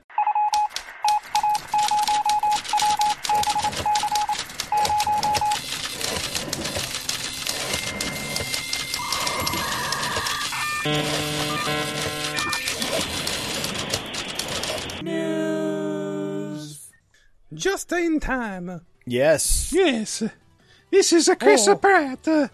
Last week, we made fools of ourselves talking about a thing that we hadn't seen that you all had seen. Yeah. We were still right. A weird we were moment. right. Yeah, we weren't too far This off. podcast is 50% Italian, by the way, so let's watch ourselves, okay? Chris and I know people. So we finally saw that trailer for the Mario movie. It's fine. It was totally fine. It's mostly fine. I feel like what gelled out of it is like, yeah, everything's fine except Chris Pratt's voice. People seem to have a serious issue with that. We heard it for all of about 4 seconds. But it is strange that it's just like, yeah, he talked about like, oh, I'm doing so much work on this Mario voice. It's going to be so cool when you hear it. And it's just his voice with like a slight Brooklyn accent. Is it Brooklyn or Bronx? I'm no good at identifying the two important. of those. But Brooklyn accent is Bugs Bunny. Yeah. That's Bronx is like it's a little more of a mouthy accent, if that makes sense. No one remembers it because Brooklyn right now, if you went to the borough, looks like a ski lift. Right. The Brooklyn accent. Brooklyn had a definitive accent. That's what Bugs Bunny was. But yeah, I mean, it's not the Italian accent. I think that's what people were commenting on. Although it wasn't the French and Italian versions of the trailer. Yeah, did the falsetto Italian thing? Like it was. Yeah, it sounded much closer to like what we think of as the Mario voice. And it's like, we're the only ones who don't get that. Because Charles Martinet can't anchor a movie. Yeah. He's a box office of poison. Sorry, go ahead. I got a name for that Charles Martinet. Box office poison. Box office poison. No, there was a piece going around. It was a Polygon piece about like how like the Mario voices there's like it's a lose-lose because he's never really been a character, and a lot of people were dragging it. But I gotta say, I agree. He's a vector for jumping, and that's kind of all Mario is meant to be. You know what I mean? I think the piece when it talks about the character, I get it. What I hard disagree with is like Charles Martinet himself is a professional voice actor who's done more than Mario, who has actually injected a lot of character into Mario. Yeah. Like much. To be clear, right? But to be clear, I do like yes, Martinet should be the voice. I think most people feel that way. But yeah, it's like it's a thing where like Mario, he doesn't speak in complete sentences normally, and it's like you really got to think about like what do you really know about Mario and who he is as a person? What's his personality? We did a laser time about like Mario speaking in complete sentences with Charles Martinet. It's weird. It sounds very weird. It's not good. Yeah. But I kind of love like the Mario and Luigi version of him that only speaks in like Italian food complete sentences. You know, like every sentence ends with like it's Banjo Kazooie voice. It's like Banjo Kazooie voice by way of pizza. And again, I'm box. Italian. Like I won't pretend to be offended by that at all. Oh, yeah, no, not at all. To me, that would have been a great choice for the movie. That would have been fucking hilarious because it is like. What are those movies called, Michael? The Japanese thing where he's a man out of time and place. It's the Isekai. Isekai, right? And Isekai, where the main character can't really speak, is fucking hilarious, and that's why it works in the Mario games. What if it had been like Minions, but Mario is the singular minion, right? And everyone else can speak in complete sentences. And he's sitting over here, fettuccine. What is he saying? I don't get it. Honestly, that'd be hilarious. It'd be great. Is that English? I'm Toad. Yeah, like when I sit down and watch the movie, you know, it's gonna be fine. The animation was amazing. The animation quality was really good. And the thing is, like, I think even from when the voice cast was announced, it was like the same feeling of when that was announced for anybody that like you know saw the whole list. Because I was surprised at how many people had no idea who was in this movie until they saw that trailer. I was like, people who I would think would know and be more plugged in were like, "Oh wait, Jack Black's Bowser." I'm like, "Yeah." They said that like a year and a half ago. It was a year ago. Yeah, Charles Grodin as Toad really threw me. It's not true, but it'd be amazing. Oh, bring things to me. I am disappointed we didn't get to hear much of Charlie Day as Luigi because that feels like inspired casting. Listen. It's gonna sound like Charlie Day. Yeah. Like, we know what that one's gonna sound like. There's no other takeaway other than this is the worst trailer I've ever seen. Shut up. No, that is the exact opposite of No, sorry. No, dude. A teaser is a prolonged thing where you get a plot point, which we didn't. We got two scenes in a trailer for a movie that's out in 2 months or 4 months. It's out in April. It's like 6 months away. Fuck off. All of you fuck off. What I learned in the Charlie Day scene, there are people who are fans of Dry Bones who call themselves boners. And that's the best thing I learned in all of this. None of it was hilarious. bad. I'm not pissed at any of it. You But just think structurally it was not a good trailer. In terms of like a trailer that tells you what a movie's supposed to be about 3 months when a movie is out. 6 months. 6 months. Bad. But it was 2 scenes. They showed you 2.5 scenes. I didn't mind. I like Jack Black. Like, I love that they added some effects where he sounds like Bowser more than Jack Black. Where it's clearly still Jack Black with the rocker and all that but stuff. The animation for all that was just real good when he's showing up and breathing fire. Wonderful. And I'm less mad that they're adapting New Super Mario Brothers U for a movie. Yeah, whatever it is. So like to finish my thought from before, I feel like the sentiment from the casting announcement is still the exact same as the reaction to the trailer, where it's like, all of this is great, all this is fine, except for Chris Pratt's voice isn't particularly interesting. Like it's like from the time the cast was announced, everybody was like, "Oh yeah, Charlie Day Luigi, perfect. Jack Black Bowser, that's gonna be cool." Yeah, and but Seth Rogen Donkey Kong, great. Fred Armisen Funky Kong, like come on, I've or is gone he on cranky? record saying But, yeah. I don't understand people's anger at Chris Pratt. And this is from someone who's always been kind of annoyed by Chris Pratt. I'm not necessarily angry at him, but there is a saturation of him that is bothersome. Yeah, I will say I don't really have a strong feeling about it if it's down to me. I'm just kind of looking at like, wow, it is entertaining to watch these people and their angry reactions. Yes. Yeah. Because let's consider what would happen otherwise. And like Adam Scott is Mario. Are we having mushrooms yet? Nobody would care. Save that energy for the question of the week. Nobody would care. It wouldn't matter at all, and it would be fine. Yeah, I mean, I don't actively hate Chris Pratt. It's just, for me, it's just a market saturation thing. It's like, enough already. There are other working actors. You know what I mean? It's like he's in so much that I'm just kind of tired of it. Lorenzo And I Music say as that Mario. Let's have it. And I say that, which is ironic because Chris Pratt is going to voice Garfield. And I say that because like, and I say that being a fan of like Star-Lord's literally my favorite of the MCU heroes. You know, like personality wise, like we have he and I have like the same flaws, so I really identify with him. But you can't be hitting the left nut first.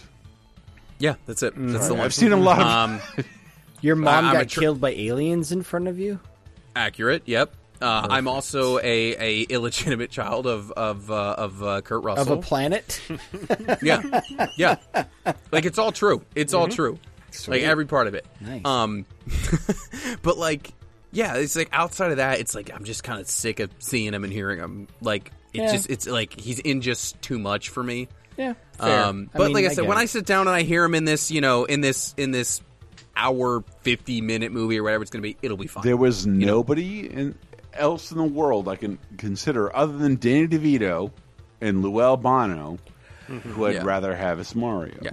And also like, let's be clear, the man was in talks to do this voice years before any public ire. You know what I mean? Like, for sure. Yeah. He's been signed on a lot longer than we ever knew. I did think it was kind of funny that I'm seeing about as much backlash to his voice as I saw for the original Sonic the Hedgehog trailer, but the irony of it is that it's like, even though it's actually much more work to completely redo the CG in a movie than it is to re-record an actor's lines, it is actually much harder to break an actor's contract, especially a leading man, than to redo months of CGI work. And he's not going to be replaced. That's not going to happen. No.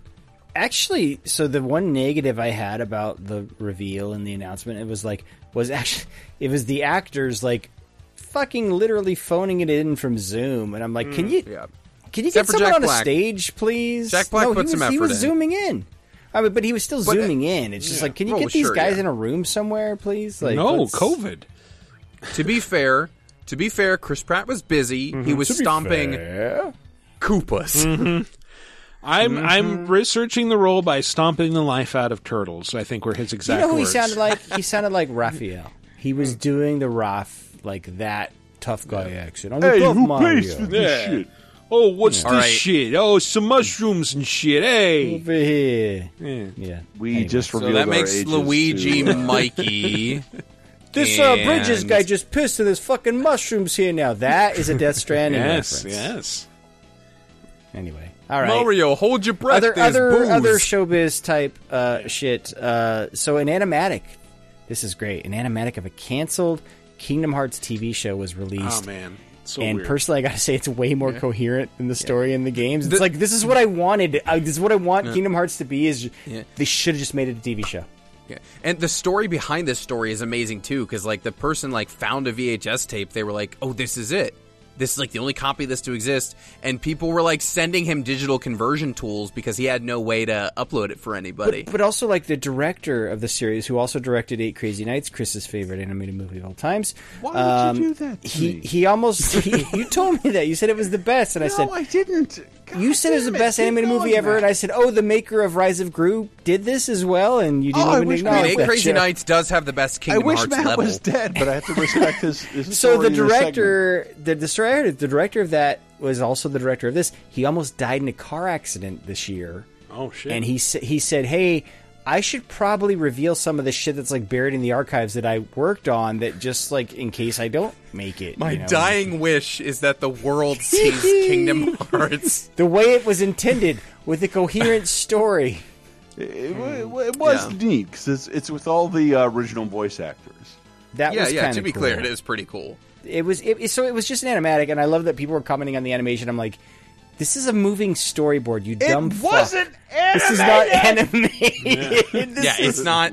The final characters will not look like this. No, not even close. Would but not it, have looked like this, I should But say. it was clearly going to be a 2D Disney afternoon type cartoon that would have. I guess the problem with it is like they wouldn't let him tell a serialized story, which makes sense because it's like, yeah, you don't know what order. This is all syndicated. You don't know what fucking order they're showing these episodes in, right? Yeah. So every episode had to be a self-contained story, which I'm like, yeah, that wouldn't be great for the long-term prospects. Yeah, you need like serialized world arcs for that. you I know? thought that was fascinating, and also why Kingdom Hearts is shitty.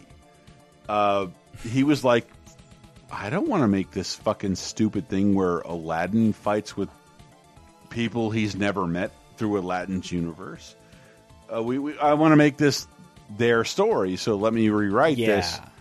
And he almost got fired for that. Yeah, he 'cause, got like, fired for his troubles. Because he was like, this feels like an Aladdin story featuring Kingdom Hearts characters. I want this to be a Kingdom Hearts story featuring Aladdin characters. And I'm like, you don't understand what people care about Kingdom Hearts, or at least what people like me care about Kingdom Hearts. He, Like, I don't. He admitted he never played it, but also, you guys are sick of me hearing me say this.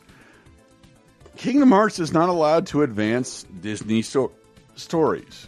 Right. Period. Yes. Yeah. Right. Yeah. And he was like, this show is not allowed to advance Kingdom Hearts story. So what were they supposed to do?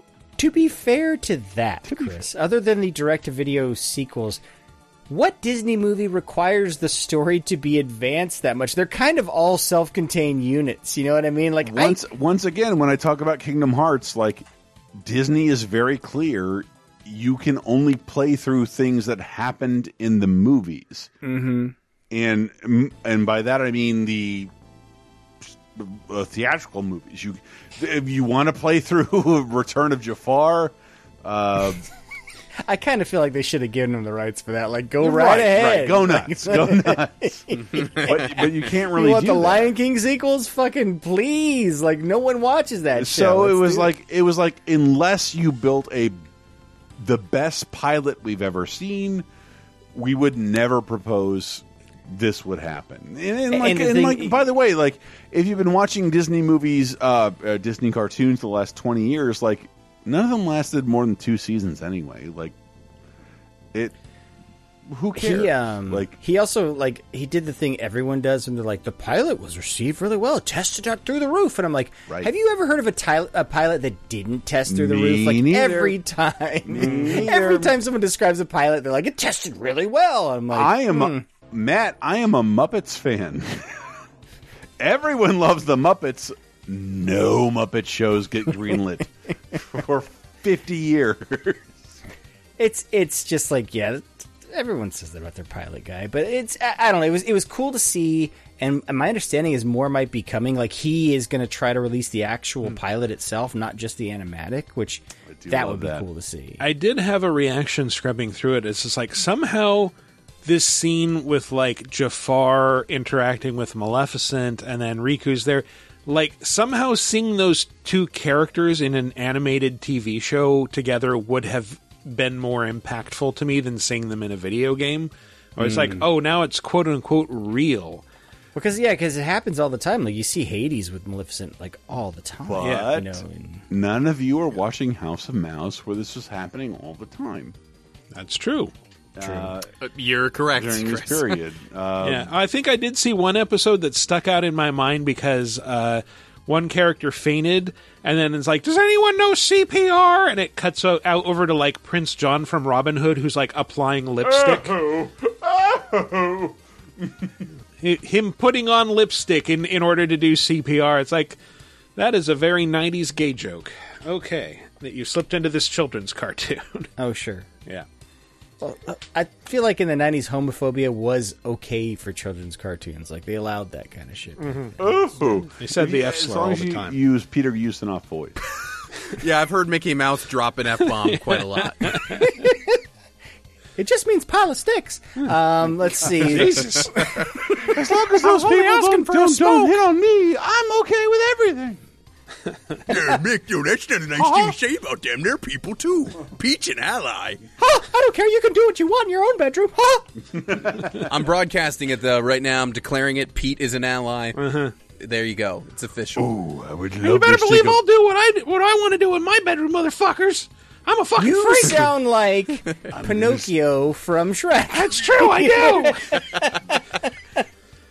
Oh boy, yeah, it's more up there. There it is. Oh, that's all beautiful. Of this. Keep going. Thank you. I hate video games. Please, more of this. Well, if you hate video games, you should cancel your subscription to Xbox Game Pass, where we actually got some numbers, and the way these were revealed was really interesting. It was through Brazil, right? And I think it had to do with the fact that they were evaluating the Monopoly stuff with the Activision acquisition, wasn't it? Is that how these were? Sí, eles querem saber os números. Jesus, Tony, get out of here! You brought up Brazil. I have, I got to practice. Got to do my stuff. Eu preciso praticar, Christopher. So are you studying Brazilian Portuguese or European Portuguese? Because as we all know, Brazilian. there's a difference. Okay, good. No, there's a massive difference, a big difference, dude. Yeah. It's a massive difference. Yeah, Brazilian Portuguese is beautiful.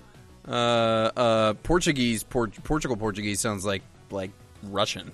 If I can be a jock on the mic for a second, you can spell Go ahead. Portuguese without gaze. Kind of. If gaze is spelled with a U and an E. Absolutely. If gaze is spelled guise. I don't care. I swear to Christ, I would rather everybody be gay than me learn a fucking foreign language. Anyway, Matthew, voglio continuare. So anyway, they shared some numbers of how much Microsoft is making from Game Pass, and we've been talking about this for years on the show. It's like, hey, this is Microsoft's new model, and this is what they're moving toward and stuff. And it's not small. It's fucking $2.9 billion in 2021 from Game Pass. That doesn't include for PC, which is probably pretty small. So assume over $3 billion. They're making $3 billion just from their subscription service, right? Their Netflix service. And from that business unit itself, it was revealed they make over $16 billion, and that's their licensing fees that people have to pay them for selling games in their platform and their own first party games and shit like that. So like $3 billion out of $16 billion is like, okay, it's about a fifth of their business roughly, right? A little under that, but it's still like that's a lot of dough.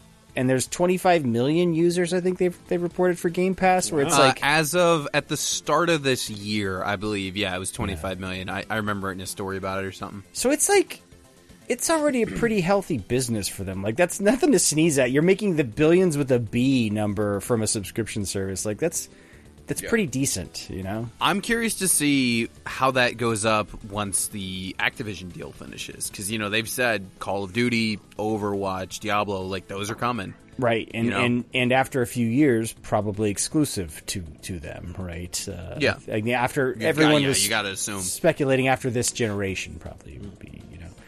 But they also, there were some other numbers revealed of like how much they are maybe paying for some of those deals, you know, and like that's the one I thought was very interesting.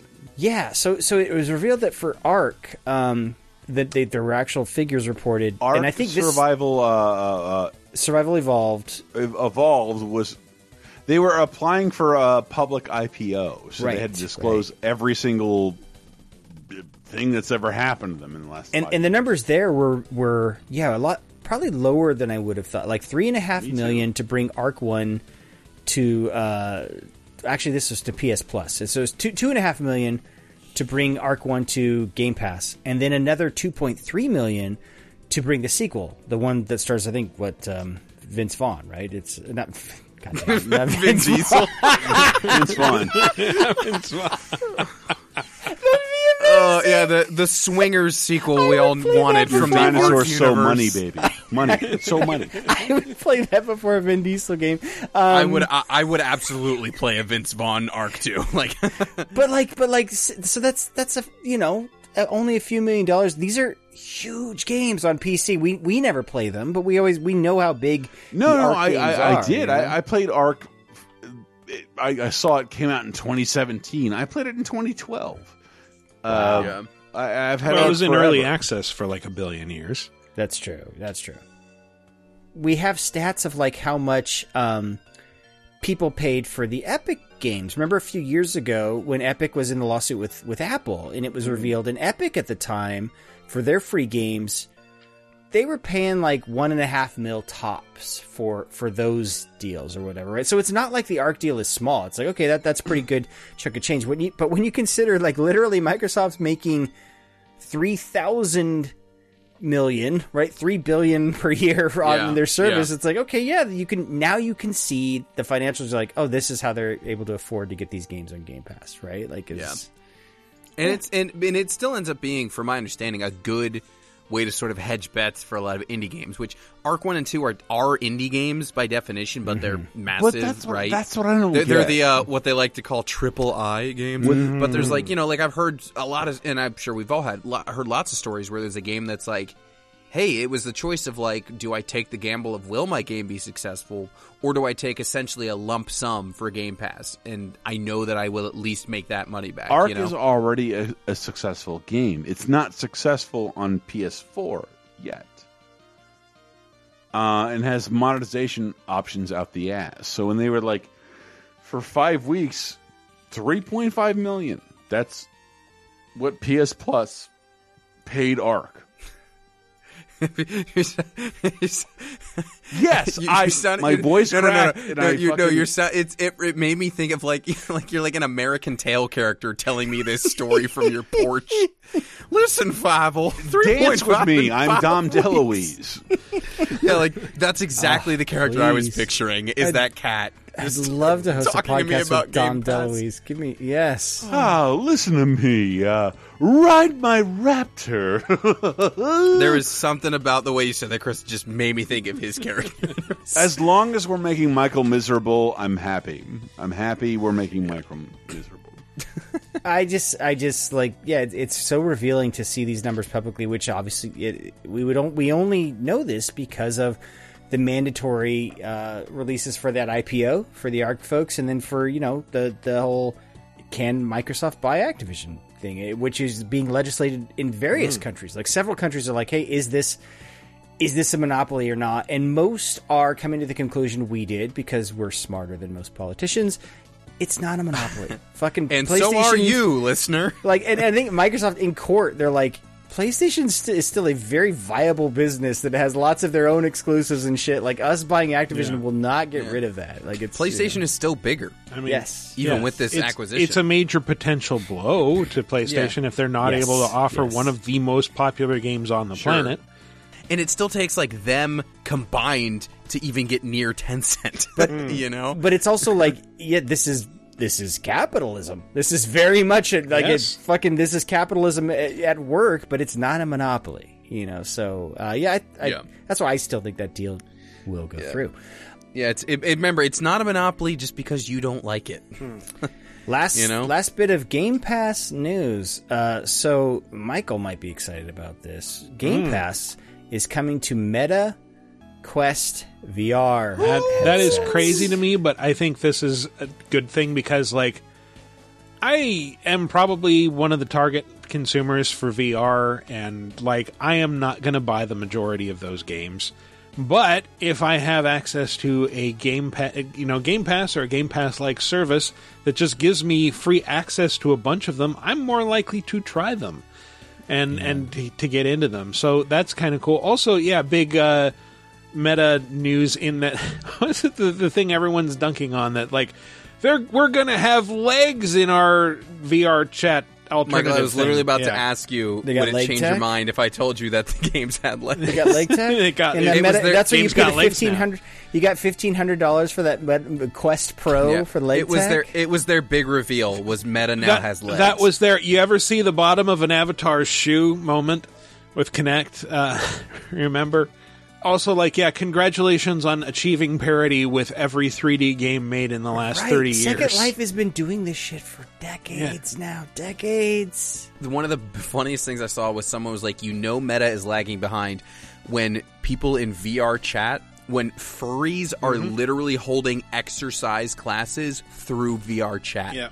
And it showed literally a room full of them all working out together. Yeah, that's terrifying. Well, I think that what it was saying was I was terrified but impressed. You know that something, you only know something has achieved is being as good as VR chat if furries are having exercise classes. Okay, there you go. Yeah. There you go. That's like the benchmark for VR is like, can we compete with a dojo full of furries? I can absolutely see how the metaverse would appeal to furries. Absolutely, right? Like, I can be Prince John from Robin Hood. It does feel like Meta's vision of virtual reality hinges on the idea that, like, people want to have virtual meetings with goggles on their faces and avatars that look like business appropriate versions of their real bodies. Yeah, not at all. What I want to do is walk into a meeting room of people wearing those goggles and just bother them while they're wearing the goggles. Take all of their wallets. I want to walk in that room and just pickpocket every single one. Or like they take the headset off and I have somehow transported them to a different room. Yes. Like a magician. Like David Blaine. I'm just going to be pointing at the walls like, look, exactly. Look what I have brought you here. And the head of HR takes off her goggles and she's like, wait, why am I in... What? When did I get into the breakfast nook? I don't understand. I want my CEO to be like, wasn't the Statue of Liberty over there before? And it's like, magic. I don't know, man. But hey, you can get your Game Pass, but it is kind of like that. I don't know how many people do this, but like it's the thing. It's going to be a giant TV in front of your virtual eyeballs in VR. Like that's how you'll play. It's not like there's Game Pass VR games. It's like you're just be playing 2D games in VR, which is like cool, man. I get to pretend I'm in Kokomo while playing video games or whatever the fuck you do and these weirdos in VR do with their shit. I don't know. Yeah, but I think also the appeal of something like this is like, lockdown has kind of ended. People are returning to office. The people who would care about this kind of stuff, these virtual meetings, are returning to the office. The appeal is not what it was 2 years ago. You're kind of coming in late with a solution to a problem that for a lot of people is dwindling to non-existent. And yet, I mean, gas prices That's up above true. $6 against in California, and commuting doesn't sound very appealing. Totally going to spend $1,600 on a VR headset. Sure, that's a couple tanks of gas at this point. yeah. Listen, man. If my feet ain't touching the pedals, at least I got legs in VR. You know what I'm saying? That's right. That's right. It's true. Well, let's move on to the community segment, which is always segmenting our community.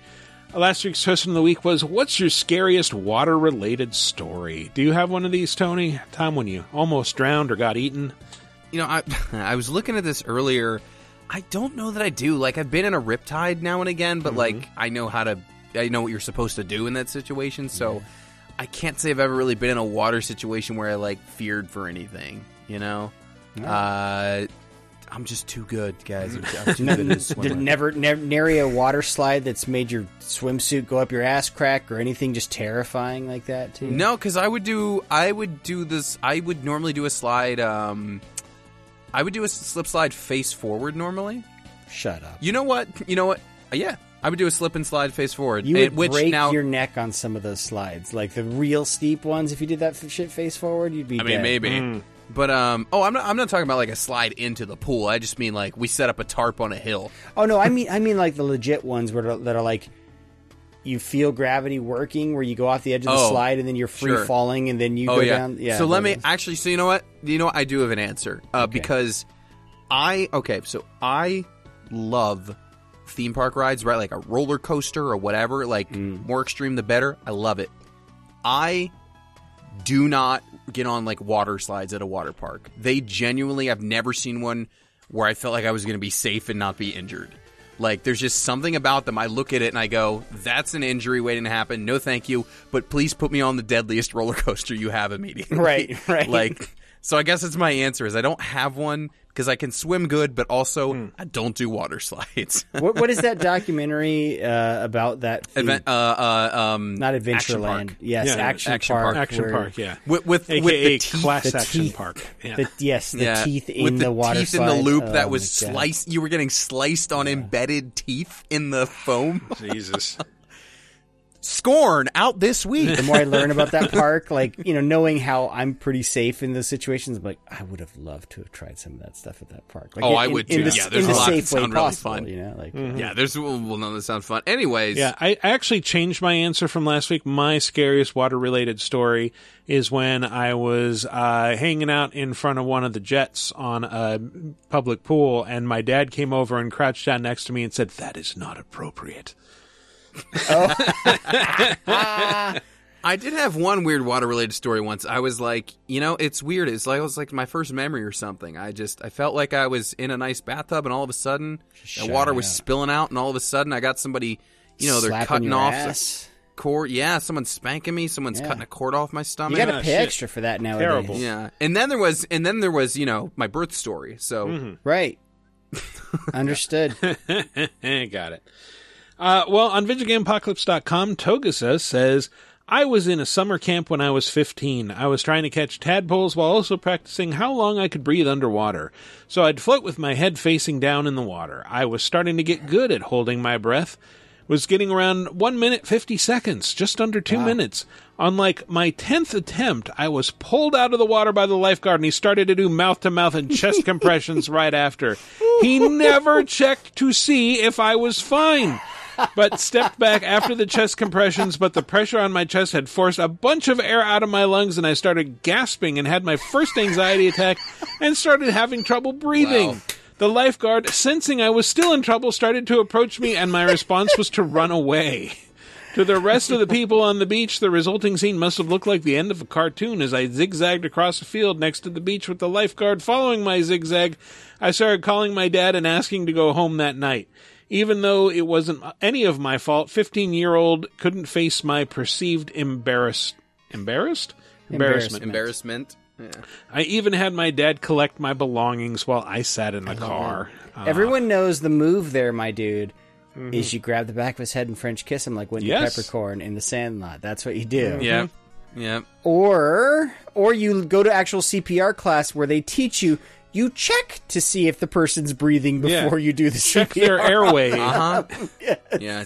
This is truly though the scariest part of that is as someone who's had anxiety attacks, I feel that, but also the 15-year-old embarrassment. Oof. Yeah, but rough, also rough that lifeguard was just like, oh, finally my chance. Yeah, this is my chance. Put the training into action. Like that was to be the hero. Very much his first time. Yeah. Well, they got quotas. They're like Highway Patrol. They got a number of people they got to do mouth to mouth on per summer. It's just a quota. Yeah. Let's see, Tyler Watson. This is a long story. I didn't grab that many comments because some of you were selfish with long yet good stories. This is a bit of a long one. Thanks Good morning, Tyler. So in the summer of 2003, I had just finished my junior year of high school, and one of my friends who had just graduated invited me and 2 others to a small road trip. We live on the Mississippi Gulf Coast, but his grandmother lived near Gulf Shores, Alabama, a place where you can actually use the beaches, unlike here. He said we were going to go hit the beach, then stay overnight at his grandmother's place, and we'd rent a few movies to watch, too. It sounded fun, so I agreed. Once we got to the beach, we picked out a good spot. We got a place in the shade underneath a restaurant and a big pier because we were all pasty white guys who couldn't get too much sun. I feel you. SPF Irish over here, bro. We get out into the water and we're swimming around a bit when we notice that at some point, no one else in the water. Then we see they're all on the beach looking at us. So I said, fellas, I think we need to head in. As we start to walk back, water was about waist deep, all the people start screaming at us. They're all pointing, and I finally see what they're pointing at, about 3 or 4 fins circling around us. So I said, okay, here's what we're going to do. We're going to move real slow and real deliberately, no sudden movements, so we all start walking very slowly back to shore. Once we get knee deep, I say, book it! And we all took off running. Found out some guy was fishing on the crowded beach and it attracted the sharks. So to kind of come down from our ordeal, we hit the Waffle House just down the road. By the time we come back, spot under the pier was gone. We're set up on the beach with no shade, and we get back in the water. We're not even in the water for 5 minutes when everyone starts running out. Turns out the same guy was still fishing on the beach, this time attracting a school of rays, and he managed to hook one. Everyone was following him up and down the beach until he reeled it in, and they cheered. My friends and I, however, were booing him and yelling obscenities at him. With that, we just decided the universe was against us at the beach and just left. Wow. That's a great story, but also rule of threes. You should have stayed because, like, by the law of storytelling, he would have hooked like a whale next. Right. You know? Yes. And you could have fought off those sharks, and it would have been a better story. Yeah, and rays are cool, you know? Yeah, they are. Thank you. Raymond, when's my turn to go to the beach? Right now. Speaking of rays, Raymond Carrier says, this kind of stuff is like a huge fear of mine, so I don't really play the games that are more directly in the water. At one point in Fallout 4, to get something, I had to go under the water, and I hated every moment of it. Less existential horror and more scary how much trouble I got in. Once while fishing, I caught my uncle. I swung my rod back to cast it, and it went right through his lip. Nowadays, I'll joke that I caught something 200 plus pounds when I was younger, but man, did I ever get yelled at. Yeah, that's, imagine how your uncle feels right now. Did you star in a Chris Farley movie? Like, I have a good friend who had a similar thing when he was in, I think it was when he was in Boy Scouts. He had a fish hook, like, completely pierce his cheek. And it's like... I got one better. It freaks him out. Yeah. Yeah, I was, at a program that at the time was called Indian Guides and is now called something else, run by the YMCA. But Native American Guides? No, it's something else. Completely different. It divorced from that imagery. But we were on a group camping trip, and one of the kids, I think it was actually a little girl, was fishing and cast the rod, and the hook caught her father in the eyelid.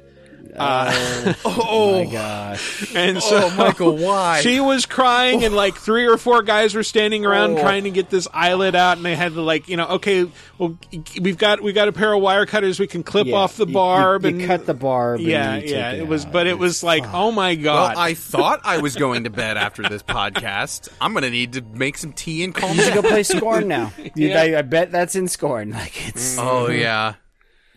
I truly... Hey, man, alien body horror, that's cool. I don't want no hooks through eyelids. Fucking yuck, bro. Yeah, no thank you. Like, I'm not even an eyeball, like some people, like, the contact thing freaks them out, putting contacts in. Yeah. Never, that sort of stuff doesn't bother me. But, dude, a fish hook through the eyelid? Oof. Yeah. Let's see. At Near Jeff miss. BT Dubs on Twitter says, when I was a kid, I was swimming at a beach. I suddenly got caught in a current, was pulled under and dragged away. I was pretty sure I was going to die. Drowning sucks, by the way. But I was pulled out last minute by someone, and I survived to tell my story to a video game podcast. Woo! There you go. Worth it. There it is. Remember, genuine advice. If you are caught in a rip current, you swim out to sea at a diagonal angle till you break out of it. Yes. Then you get clear of where it is, and then you can swim back to shore.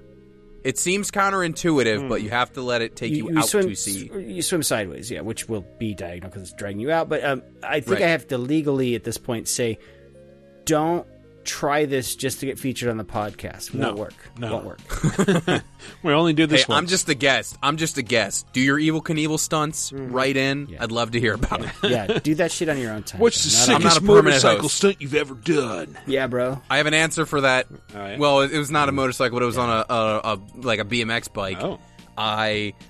I was pedaling very hard because there was a pile of mulch, like a very large pile of mulch, and I wanted to just like get some air. I piled so hard and I jerked up in such a way that I did a full backflip. Oh hell yeah! And landed. Congrats. And I've obviously never replicate that, but I have an answer Damn. for that. Damn. All right. Jealous.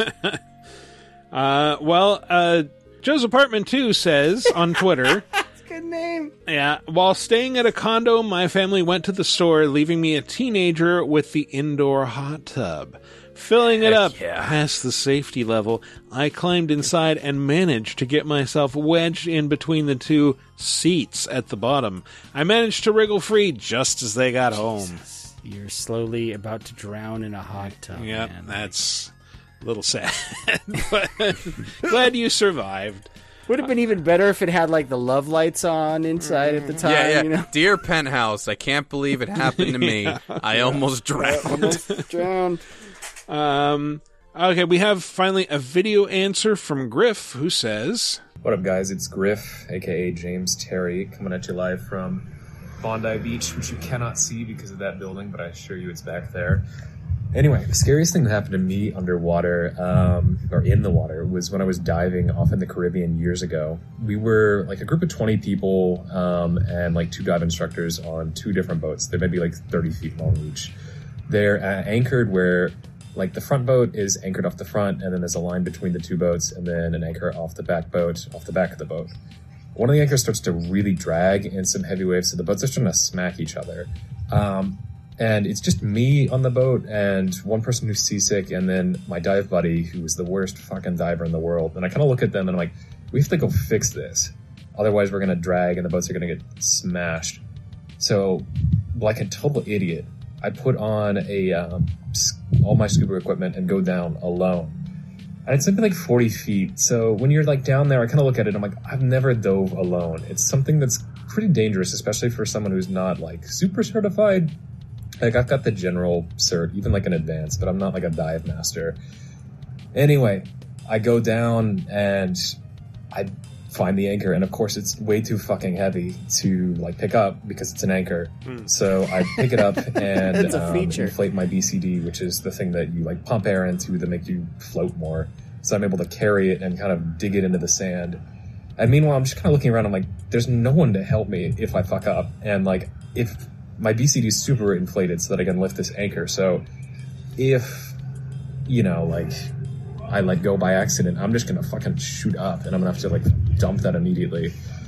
Eventually I managed to get it dug in and like slowly ascend, and then the boats are just fine. And everybody comes up, they find the boat, it's dragged a bit, but they find us. And I tell the dive master what happened, and he kind of looked at me and he's just like, I really wish you hadn't done that, but I am glad that you did. So, pretty freaky down there by yourself. Wouldn't recommend it. Definitely should not have done it, but it worked out okay. Anyway, bye. Yeah, sounds terrifying. Thank you for sharing. I'm glad there was a good variety in these stories. Yeah. Sometimes it can be tough to find variety in water stories, but that was great. I just appreciate a new video commenter. Thank Yeah, you for that. thank you. Griff. Thanks, Griff. Yeah, thanks, Griff. New question of the week. If not Chris Pratt or Charles Martinet, who should play Mario with or without an accent? I'm going to say Billy West, because Billy West should always be in every animated thing forever. But also he can do a wide variety of voices. So, you know, if you want a falsetto, he could probably pull that off, but I think Mario would also be fine with just, you know, Fry's voice from Futurama. It'd be an interesting variation. You know, we've had a lot of different Marios over the years. We've had gruff Marios, we've had falsetto Marios. Yeah, let's give something in between a try. Fair enough. I'm going to go Italian stereotype. Tommy Lasorda. He's dead. But Tommy Lasorda, featured on the greatest video game box art of all time. Let him play Mario, please. Famous Dodgers baseball manager, Tommy Lasorda. Let's get him. Let's revive him. Let's get his voice in AI like they do now for Darth Vader moving forward. Let's get Tommy Lasorda to voice Mario. Tony?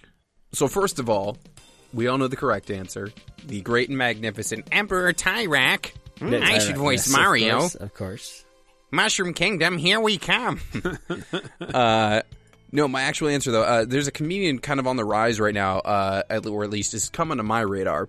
Comedian by the name of Gianmarco Cerezi, who is a very funny dude. Stand-up's really good.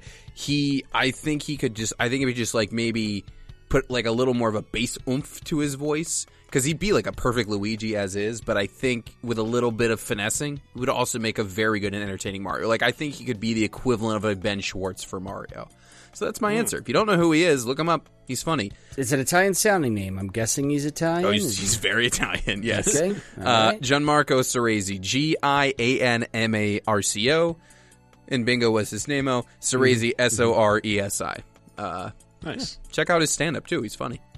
All right, so who would you choose to play Mario? I guess anybody living or dead. Let us know. Go to VidjagameApocalypse.com, answer in the comments for episode 493. Alternately, you can visit the official Laser Time community on Facebook. There'll be a thread there where you can answer, or ping us on Twitter at VGApocalypse, and we will collect the answers and read them on next week's show. Anyway, that has been our show. Let's go some plugs. Tony, once again, tell us about Framework. What are you working on? Yeah. Well, so as I say every time I'm on this show, which I love coming on. Thank you guys for having me once again. Thanks for coming on short notice, as always. Of course. Yeah, no problem. So Framework is a channel of video essays. I cover games from a positive angle and hopefully from maybe an approach that you haven't thought of before. You know, I like to talk about games that you already like, but maybe from, you know, a topic or a perspective that is new. And sometimes it's very hard to come up with new things someone hasn't said about a game before, and you know, maybe I don't always succeed, but hey, these are good videos. I promise you'll enjoy them. You can get there at youtube.com/channel/framework video. You know, we're in October now. I know you guys are doing horror stuff here on the show. I like to do horror videos in October as well. The most recent one I did was on Silent Hill 2. Wonderful game, and I think it's a pretty great video you should check out. And by the time this podcast goes out, I'll have another horror video up within just a couple days. Twitter is at framework_video. Personal Twitter is at chaingunpope. There you go. Cool. Very nice. I will go ahead and plug the Patreon. Patreon.com/lasertime is what supports the entire network, including Video Game Apocalypse. I'm just perusing the latest posts on Patreon.com. Let's see if any of these tickle your fancy, as they say. So we have recently the resurgence of Elm Street Nightmare, the podcast all about horror movies, where they did a show all about Seed of Chucky from 2004. If you don't like that, there's also listener feedback segments from 30-2010. The return of 30-2010 listeners striking back. Let's see. 80s In Depth did a show on Fast Times at Ridgemont High. They did a show all about Blade Runner, where they're going in depth with these movies from the 80s. So Star Trek II, The Wrath of Khan, all of this and much, much more, including spoiler cast for Top Vidya Games, can be found at patreon.com/lasertime. But here's the caveat. You got to join at the $5 or more per month level to get access to all the cool shit. Also, just like, hey, look, if you like what we do and you want to support us, that's kind of the best way to do it. So, yeah, think of it as a monthly tip. You know, you go in, you buy a coffee for $5 and you probably give $5 tip or whatever to the barista. We are your podcast baristas. So hook us up. Patreon.com/lasertime. And then if you want to see me playing the Quarry sometime in October, go subscribe. Twitch.tv/MattyCallen, MattyCallen. You can also hit me up on the Twitter at the same place, Matty C. Allen, and you'll get notified when I start streaming. I recently was just like for fun, just streamed all of Metal Hellsinger. So I was just kind of getting my stream chops warmed back up again. I finished the game on stream, so yeah, you can watch that. I didn't talk on that one, but I will be talking so you can hear me scream on the Quarry one when I do that. So yeah, that's a lot of plugs, but thank you for your support. We'll talk after you play through the Quarry. I want to talk about. I want to see how that goes for you. You could talk at me while I'm playing it, and you can do that. This is true. That's how streaming works. Yeah. As always, you can visit us online at VidjagameApocalypse.com, follow us on Twitter at VGApocalypse, or follow me personally on Twitter at Wikiparaz, that's WIKIPARAZ. Anyway, that's been a show. Thanks for listening, everybody. We'll see you next week.